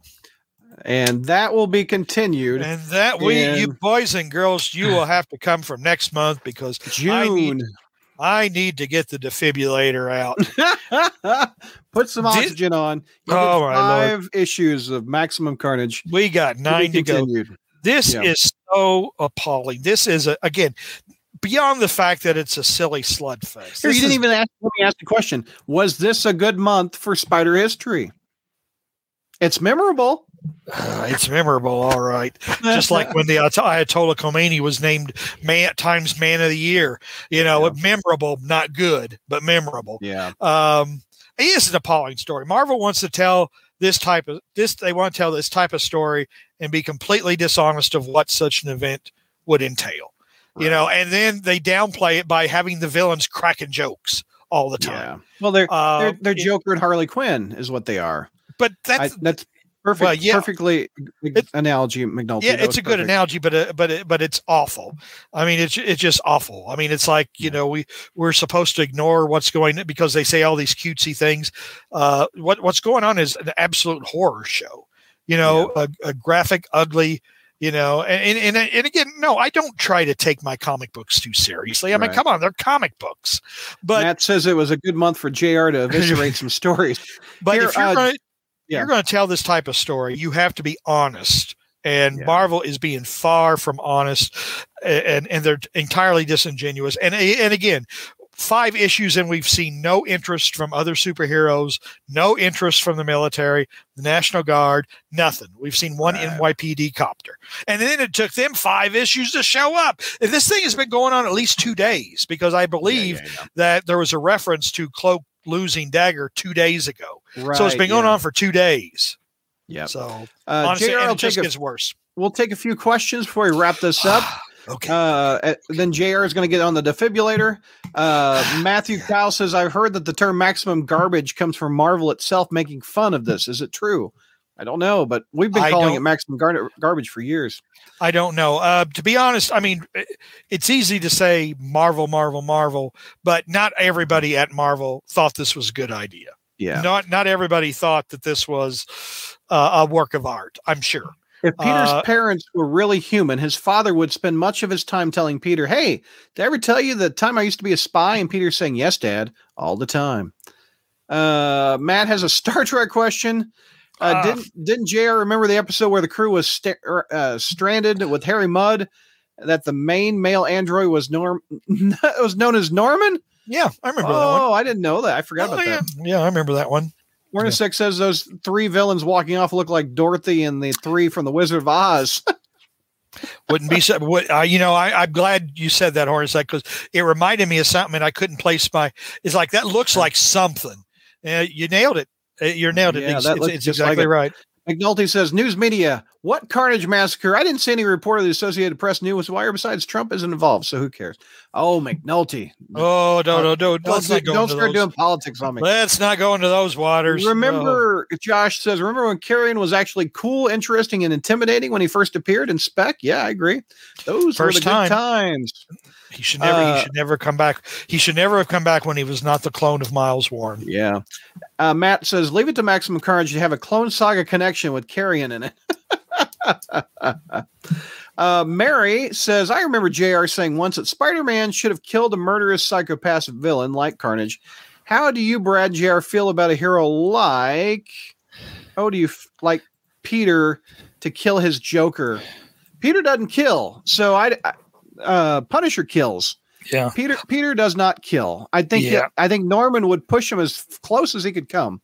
Yeah. I don't think Peter kills. Yeah, I've addressed this before, and to be honest, it's funny. I've talked. We've been doing this podcast for how long, Brad? 15 years. Yeah. So God only knows what I've said in the past. I mean, there's 600 podcasts. Jared, did you say this? No, I didn't say. Well, what about this? And you play. Oh yeah, I guess 15 years ago. Yeah. But what I've always said, like with Batman, why doesn't Batman kill the Joker or whatever? And I mean, I don't want to see Peter Parker kill. I don't want to see Spider-Man kill. No. That's not what Spider-Man does. I don't want to see Spider-Man kill Norman Osborn. One, because I like Norman Osborn, but 2, I want him to want to. I want him to want to, because that's a thoroughly human reaction to someone who's murdered the woman you loved. But he's Spider-Man. He doesn't cross that line. Right. But what I've always said about villains like Carnage and the Joker or whatever, when you make them so disgusting, when you make them so violent, when you make them so murderous, that then you make your hero look ineffectual. You make him look weak. You make it look like he doesn't have the guts to do what has to be done. And that's where I think it crossed the lines, where when you expect, when the story leads you to the hero has to kill this person and he doesn't because of course story, Well, here's a more recent example, and this was a slot example. Mm-hmm. The first Spider-Verse, where or maybe it was the second one. I don't know. But where they finally, after the space vampires or whatever the hell they are, literally kill thousands of spider people across the universe, including one version of the Amazing Friends. Yeah, including May Parker's version. I mean, Peter Parker, Peter Parker MC2. Yeah, of MC2, and and May Parker has then in her hand the cube or whatever, the crystal that contains the soul of the father of space vampire, and I'm not going to kill him because I'm too much. No, that's not human. I mean, these people, it's like when you see what these people did and how many people they sucked the life out of. No, human beings, I'm sorry. You're not going to, I'm better than that. I certainly wouldn't be better than that. Yeah. So that's what I'm saying is, we don't want our heroes to kill. We don't, because they're our heroes. They're better than us. I want Peter Parker to be better than me. Now, Frank Castle is not better than me, but Frank Castle is not really a hero. Frank Castle is a psychopath. He's an anti-hero. Yeah. And as much fun as I have, making the Punisher and saying, they only, kill them all. Mm-hmm. No, Frank Castle is a psychopath. We don't want somebody like Frank. Right. But the thing is, like I said, when you write villains so disgusting that the hero doesn't kill him or doesn't want to kill him or doesn't think about killing him, I think you make your hero look very weak. You've taken the humanization out of them.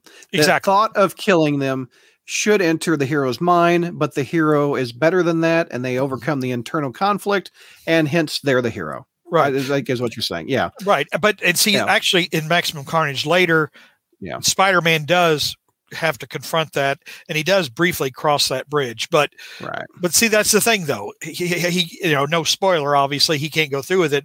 And it's like, the story, you've gone this far. Yeah. Why don't you? But you can't kill Carnage because he's too popular. Right. So see, you've set up a situation where you can't possibly deliver on the story. Mm-hmm. You can't. And I said this about Civil War and why Civil War was such a bad idea from day one, because you can't possibly tell the story that you're lining up to tell. You can't deliver the proper payoff. Right. Because then a month later, everybody's got to go back to liking each other, which would not happen. Right. So, you mentioned the 15th anniversary of the podcast is this August. Can you believe we've been doing this 15 years? No. 15 years. I'm surprised I haven't been fired. I'm surprised I haven't either. 23rd August is also the anniversary of the website. This will be the 23rd anniversary of the website. We might do something. Wow. We'll do a little special August podcast on the 15th anniversary. That'll be fun. Wow. Matthew Kyle, here, I'll get through the comments. Remember this was ranked in the top 100 Marvel stories apparently a few years back. Matthew, what's your source? Who ranked this? Watch, it'll be the crawl space. No, I'm not surprised. Either CBR or the late Newsarama or somebody would have done this and this would have showed up. And again, maybe I don't know, maybe I'm taking it too seriously, but this is an appalling story. I mean, this is not a fun slugfest. This is not just a fun. There's mass murder in this one. Yeah, exactly. Yeah. This is not a fun, mindless slugfest. And but again, like I said at the very beginning, none of what I say matters. It doesn't matter. Yeah. The story, it's sold. It's been reprinted in trades 3 times. It was a popular video game, and people continually refer to it as a guilty pleasure, or even not a guilty one at all. They love it. So it is a guilty pleasure for me. And as I'm reading through this, I'm like, oh, that was cool. I remember this in the 90s. Yeah. Josh says, to wash the taste out of the story of our mouths, what are some good Spider-Man comics from the 90s? Despite all the crap, I do think there was a lot of good from that decade. We mentioned one in Friday Night Fights, the previous show. Untold Tales was some good stories from Spider-Man. Yeah. The Amazing 400. Yeah, that was good. The death of the genetically altered actress.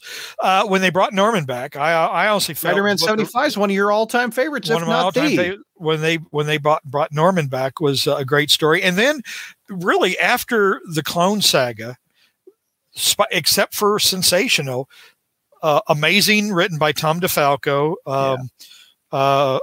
Spectacular, written by J.M. DeMatteis, and Peter Parker, written by Howard Mackie. Yes, written by Howard Mackie. And John Romita Jr. Yeah, John Romita Jr. on it. We're all very good. It was great.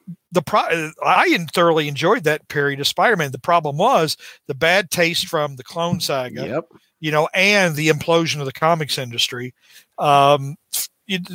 Basically the sales kept going down, and Marvel decided to completely crap on all of those subplots and all those titles and all of those writers except Mackie. Canceled them all, wrapped them all up, rebooted with Byrne and Mackie, and really, to be honest, it hasn't really recovered. I mean, that was a big stumbling block. McNulty says, yes, it's true. Maximum garbage at Marvel, according to the Life of Riley. So there you go. McNulty says it. Didn't the Joker shield the horror with humor? Yes, he did. So does Carnage, kind of. That's why they're kind of copies. There's a difference though between.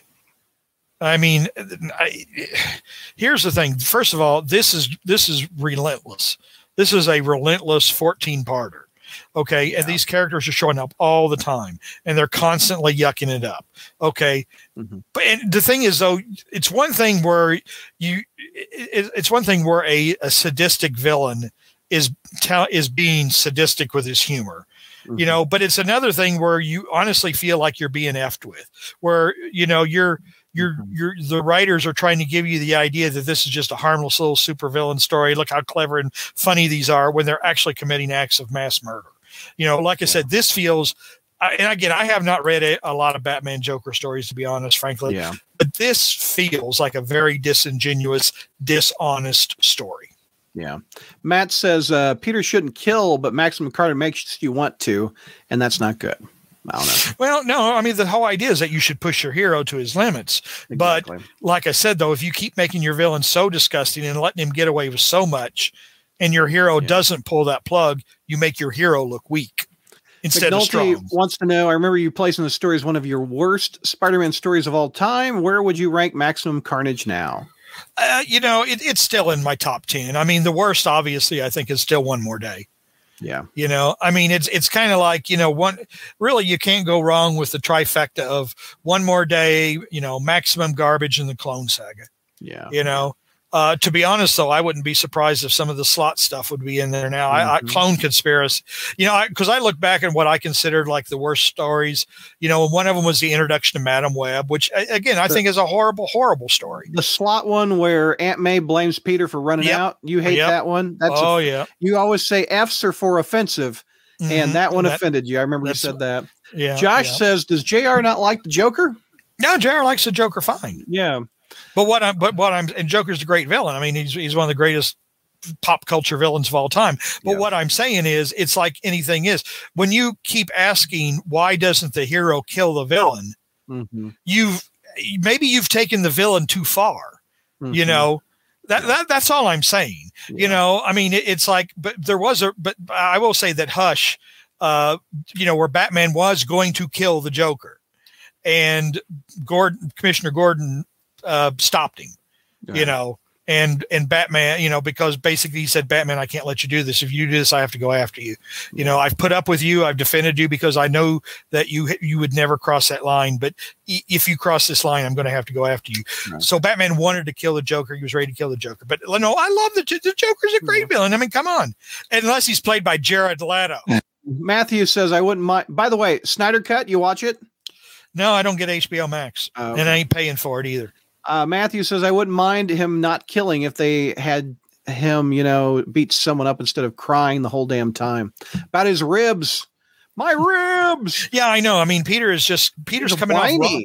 Yeah, when Venom is right, when Venom is in the right, mm-hmm. something's wrong.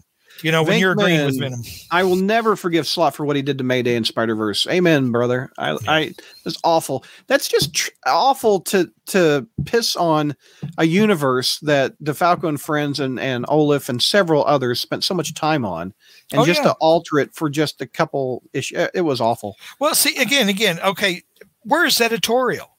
Where is Tom Brevoort? Where is somebody telling him, no, you can't do this. We're not going to let you do this. We're not going to let you kill the Peter Parker of this universe. Yeah. We're not. We had too much invested in it. We're not going to let you do it. So, I mean, we can blame writers for their stupid ass ideas, but ultimately it's like the green light. Exactly. Yeah, exactly. Spider-Verse also had Spidey essentially going, I don't know what to do as well. So there's another thing that this hasn't come with. Yeah, Spider-Man often in these big things takes a back seat and lets the plot and the other characters just roll with it. He doesn't really take front and center, does he? No, he's not. He's not the prime mover of the series events. I mean, he's the hero. He's our hero. He's the star. He should be the prime mover of these series events. But like you said, he's often really in the sidecar to everything else going on. Like Spider-Verse, for example, was how many variations of Spider-Man can we acknowledge? The comic book, not the movie. Yeah. Yeah, the comic book. And it's like, okay, a certain amount would have been a clever story, but to absolutely cram in every single one was ridiculous. Matthew, I would have liked to seen about half a dozen to maybe 10 with, Cepeda Man and Spider-Man Noir and Mayday. That would have been fun. That probably would have been a very fun story. Matthew says he's citing his source. It was a few years Marvel asked fans to vote for their favorite stories. ASM 121 was number one. It's probably on the Marvel website, if I remember. Didymus, would the solution for a murderous character be to use him sparingly? Well, that would be one solution. Another solution would be not to have them talk so much. And be so happy about their killing. I don't know. Yeah, but see, here's the thing. I mean, you can't do it. They're too popular. Yeah. A good bad guy is too popular. You can't kill it. I mean, really, you can't. They're too good. Come on, the Green Goblin. I mean, I love Norman Osborn. Great character. He should have been killed off a long time ago in real life, but he's just too good to keep dead. So maybe I'm mixing Maximum Carnage up with another story, says Hornacek, but doesn't MJ go partying in later issues to distract herself? Does she go to a party in Maximum Carnage? I don't know. To be honest, I haven't really read it in a long time. This is the first time I've really read it. But she has gone partying in other critical Manhattan Island shattering events. Yes, she has. Yeah. If not this one, she's done another. I loved the Crawl Space panel reviewing that slot issue of Aunt May blaming Peter for running away when Ben was killed just for Michael Bailey's reaction. He was very angry. Yeah, he was pissed, wasn't he? You guys think I'm nuts? I mean, come on, Bailey was really upset. Oh man, Bailey was such a fun element of the show. Mary, it says, last question for the dynamic spider duo. Is that what happens when are we the dynamic spider duo if George isn't here? No, I guess so. If the MCU and Sony decide to adapt Maximum Carnage, how would you guys improve on the adaptation? Is this story salvageable for a good movie? Oh, I could see Sony doing this. Well, yeah, I could too. Well, the Marvel Civil War apparently could be salvaged, but it had to be stripped of virtually everything that was written in the original Civil War. Right. There's no new warriors. There's no penance. Yeah. No, I mean, the thing is, there is a good story that can be done. There is a good story. Yeah. But do I trust Sony to do it? Absolutely not. Josh, were the Clone Saga and the Howard Mackie relaunch really worse than the worldwide Parker Industries era, though? I would say no. I like the Clone Saga better than Parker Industries, honestly. I really do. What do you think?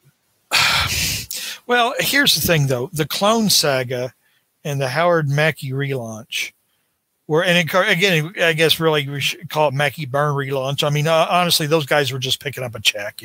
They didn't make the editorial decisions those were Clone Saga and the relaunch were editorial decisions, which harmed the character. Yeah. Worldwide and Parker Industries was stupid storytelling. It was very to me. So to me, there's very much a difference. It was like the intent. I mean, the intent of the Clone Saga and the relaunch. Well, one, it was offensive to fans. I mean, it was an insult. It was a deliberate, F you to the fans. Right. We are going to do Spider-Man our way, and we don't care what you think. Yeah. No doubt. Whereas Worldwide and Parker Industries, again, Matthew says the difference with Spider-Verse and this was the side stories were actually good. The main story is where it failed. Oh. Yeah, I didn't read the side one. So there was a point in the 50s and 60s where the Joker didn't kill anyone. No. Yeah. I mean, the 50s and the 50s and 60s were so cartoony though that it pretty well almost resulted in the cancellation of the Batman comics because the sales were down. The TV show brought it back, didn't it? The TV show brought it back, and then Denny O'Neil rescued Batman by taking him back to his kind of dark detective roots. Yeah. But I mean, best thing, so Batman need to get serious again, but after a while, it just becomes. Again, like I've always said, sometimes I think you take it too far. When the Joker walks into a house and slaughters an entire family, and he's still alive at the end of the story. No, I don't think so. Let's see. We still got Venkman says, yes, Mary Jane dancing during one of the web issues. Okay, so I guess we'll get to it then. Mary Jane is going to dance. Again, how could you possibly go dancing? How would anything be open? Liz went off and signed Harry's death certificate. I know. I There's mass know. mayhem in the streets. Let's go get some chores done. I mean, look what happened. And again, I know this didn't happen for like many, many years later, but look what happened when Hurricane Sandy hit New York City. I mean, come on. Right. You know, look what happened when 9/11 happened.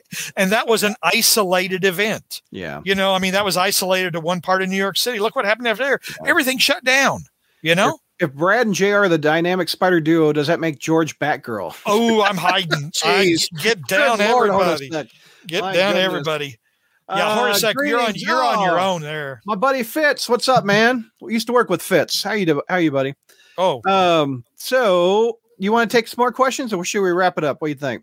To be honest, I'm ready to go. I mean, if there are a few more, but I mean, I don't want to, turn any kind of like I don't want to turn anybody away at the door, but no. It is getting here real quick. If you got any more, get them in real quick. We're gonna let's go another 8 minutes. Yep, and then we'll pull the plug at 1. Yeah, we'll or midnight. Pull the plug. Yeah. McNulty says, don't forget, according to the Sony leak, one of the execs pitched a Maximum Carnage movie as an Avengers-style team-up between Spider-Man, Venom, Black Cat, and Spider-Man 2099 after all their movies. There you go. I tell you, and I don't remember all the Sony hack emails. I do remember like a Spider 29 version, but I saw some of those, and whoever was coming up with those ideas, they were on drugs. They had to have been on drugs. Can you imagine all those characters fighting Woody Harrelson as Carnage? You know, it's funny about the Venom movie, because I haven't seen it. But apparently, really? No, I haven't. I have no interest in it. Yeah. But I found it offensive. I was hoping the thing would fail because I knew if it succeeded, it would only encourage Sony to continue their stupid ass ideas. I think Morbius is going to test it as if anything. But Spencer saw it, and Spencer and I, to be honest, we have a lot of differences. Spencer is not a cranky old man like his dad, and Spencer is willing to, but he didn't like the Venom movie. He said, no, that's not, he said, my idea of Eddie Brock is not Tom Hardy mumbling. Yeah. It's like, no, that's not my idea of Eddie Brock. So I was kind of surprised. Spencer didn't like the Venom movie. Hey, we were talking about how we're going to break down these issues. Mm-hmm. Here, by the way, that's the trade that's the cover of the trade I always think about. That's on here.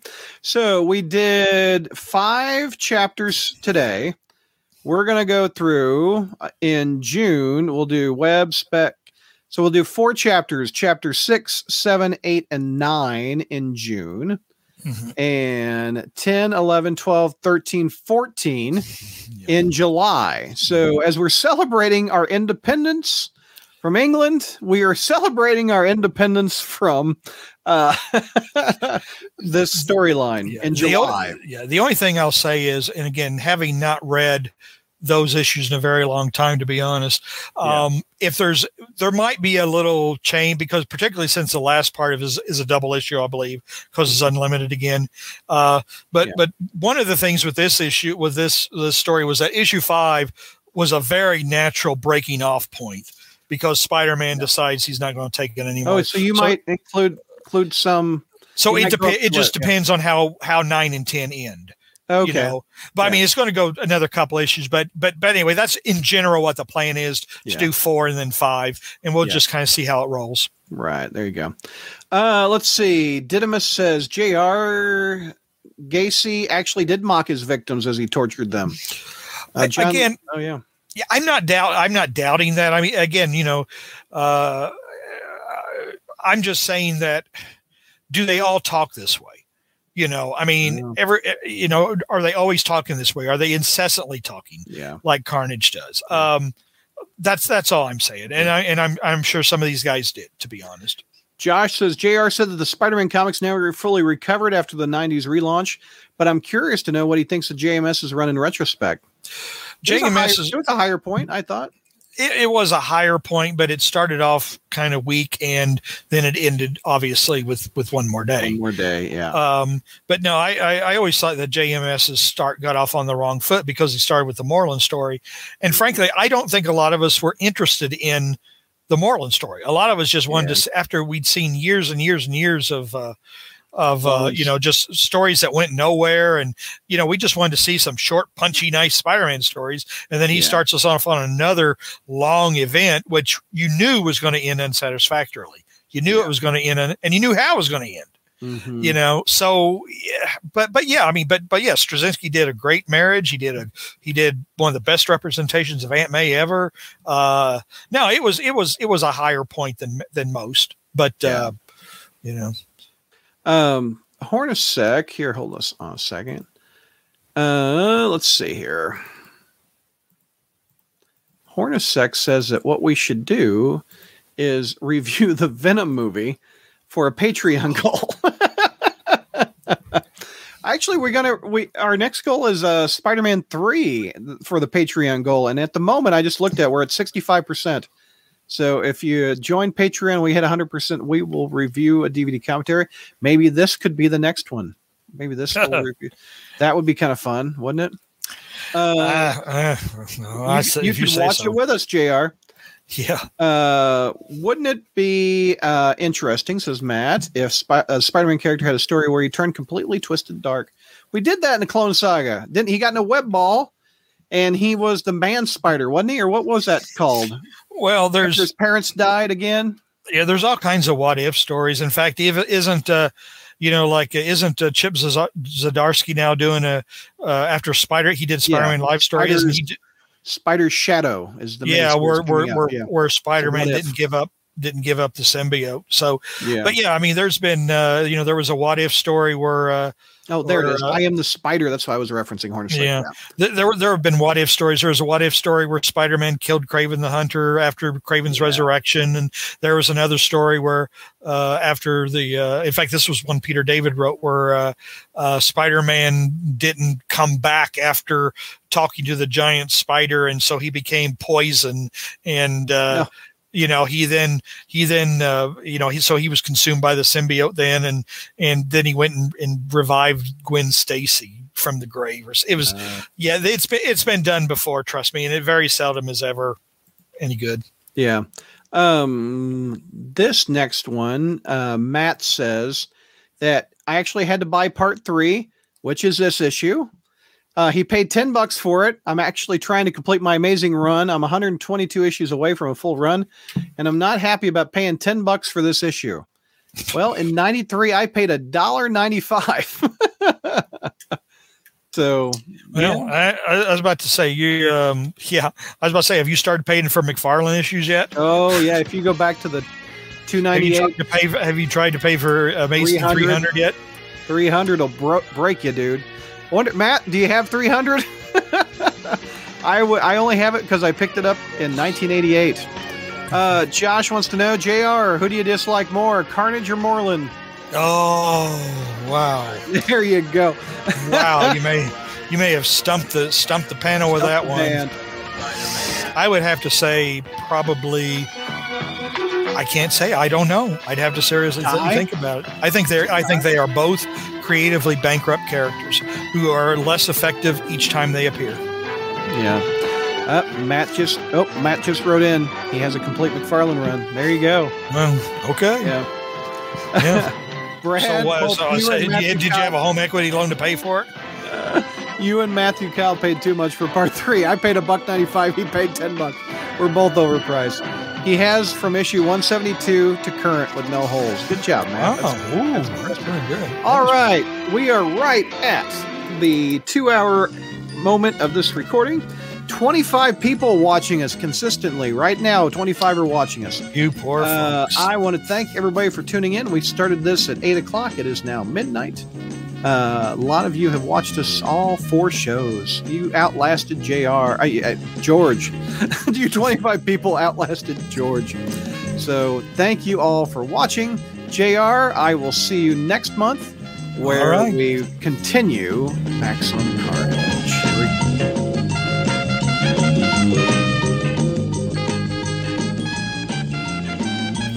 Well, that's a wrap on that episode. I hope you liked it. One more time before we wrap it all up, I want to remind you about patreon.com/crawlspace. Log on there to get exclusive thank you content, which one of them is the Spire Satellites, where we review all the books that aren't amazing on that episode. That's thank you to people that help support this podcast and our website each and every month through Patreon. There's also several other podcasts that are up there that are fun to listen to that I think you'll get a kick out of. But again, it's patreon.com/crawlspace for exclusive content and also support things you like this podcast. Thanks for listening, everybody.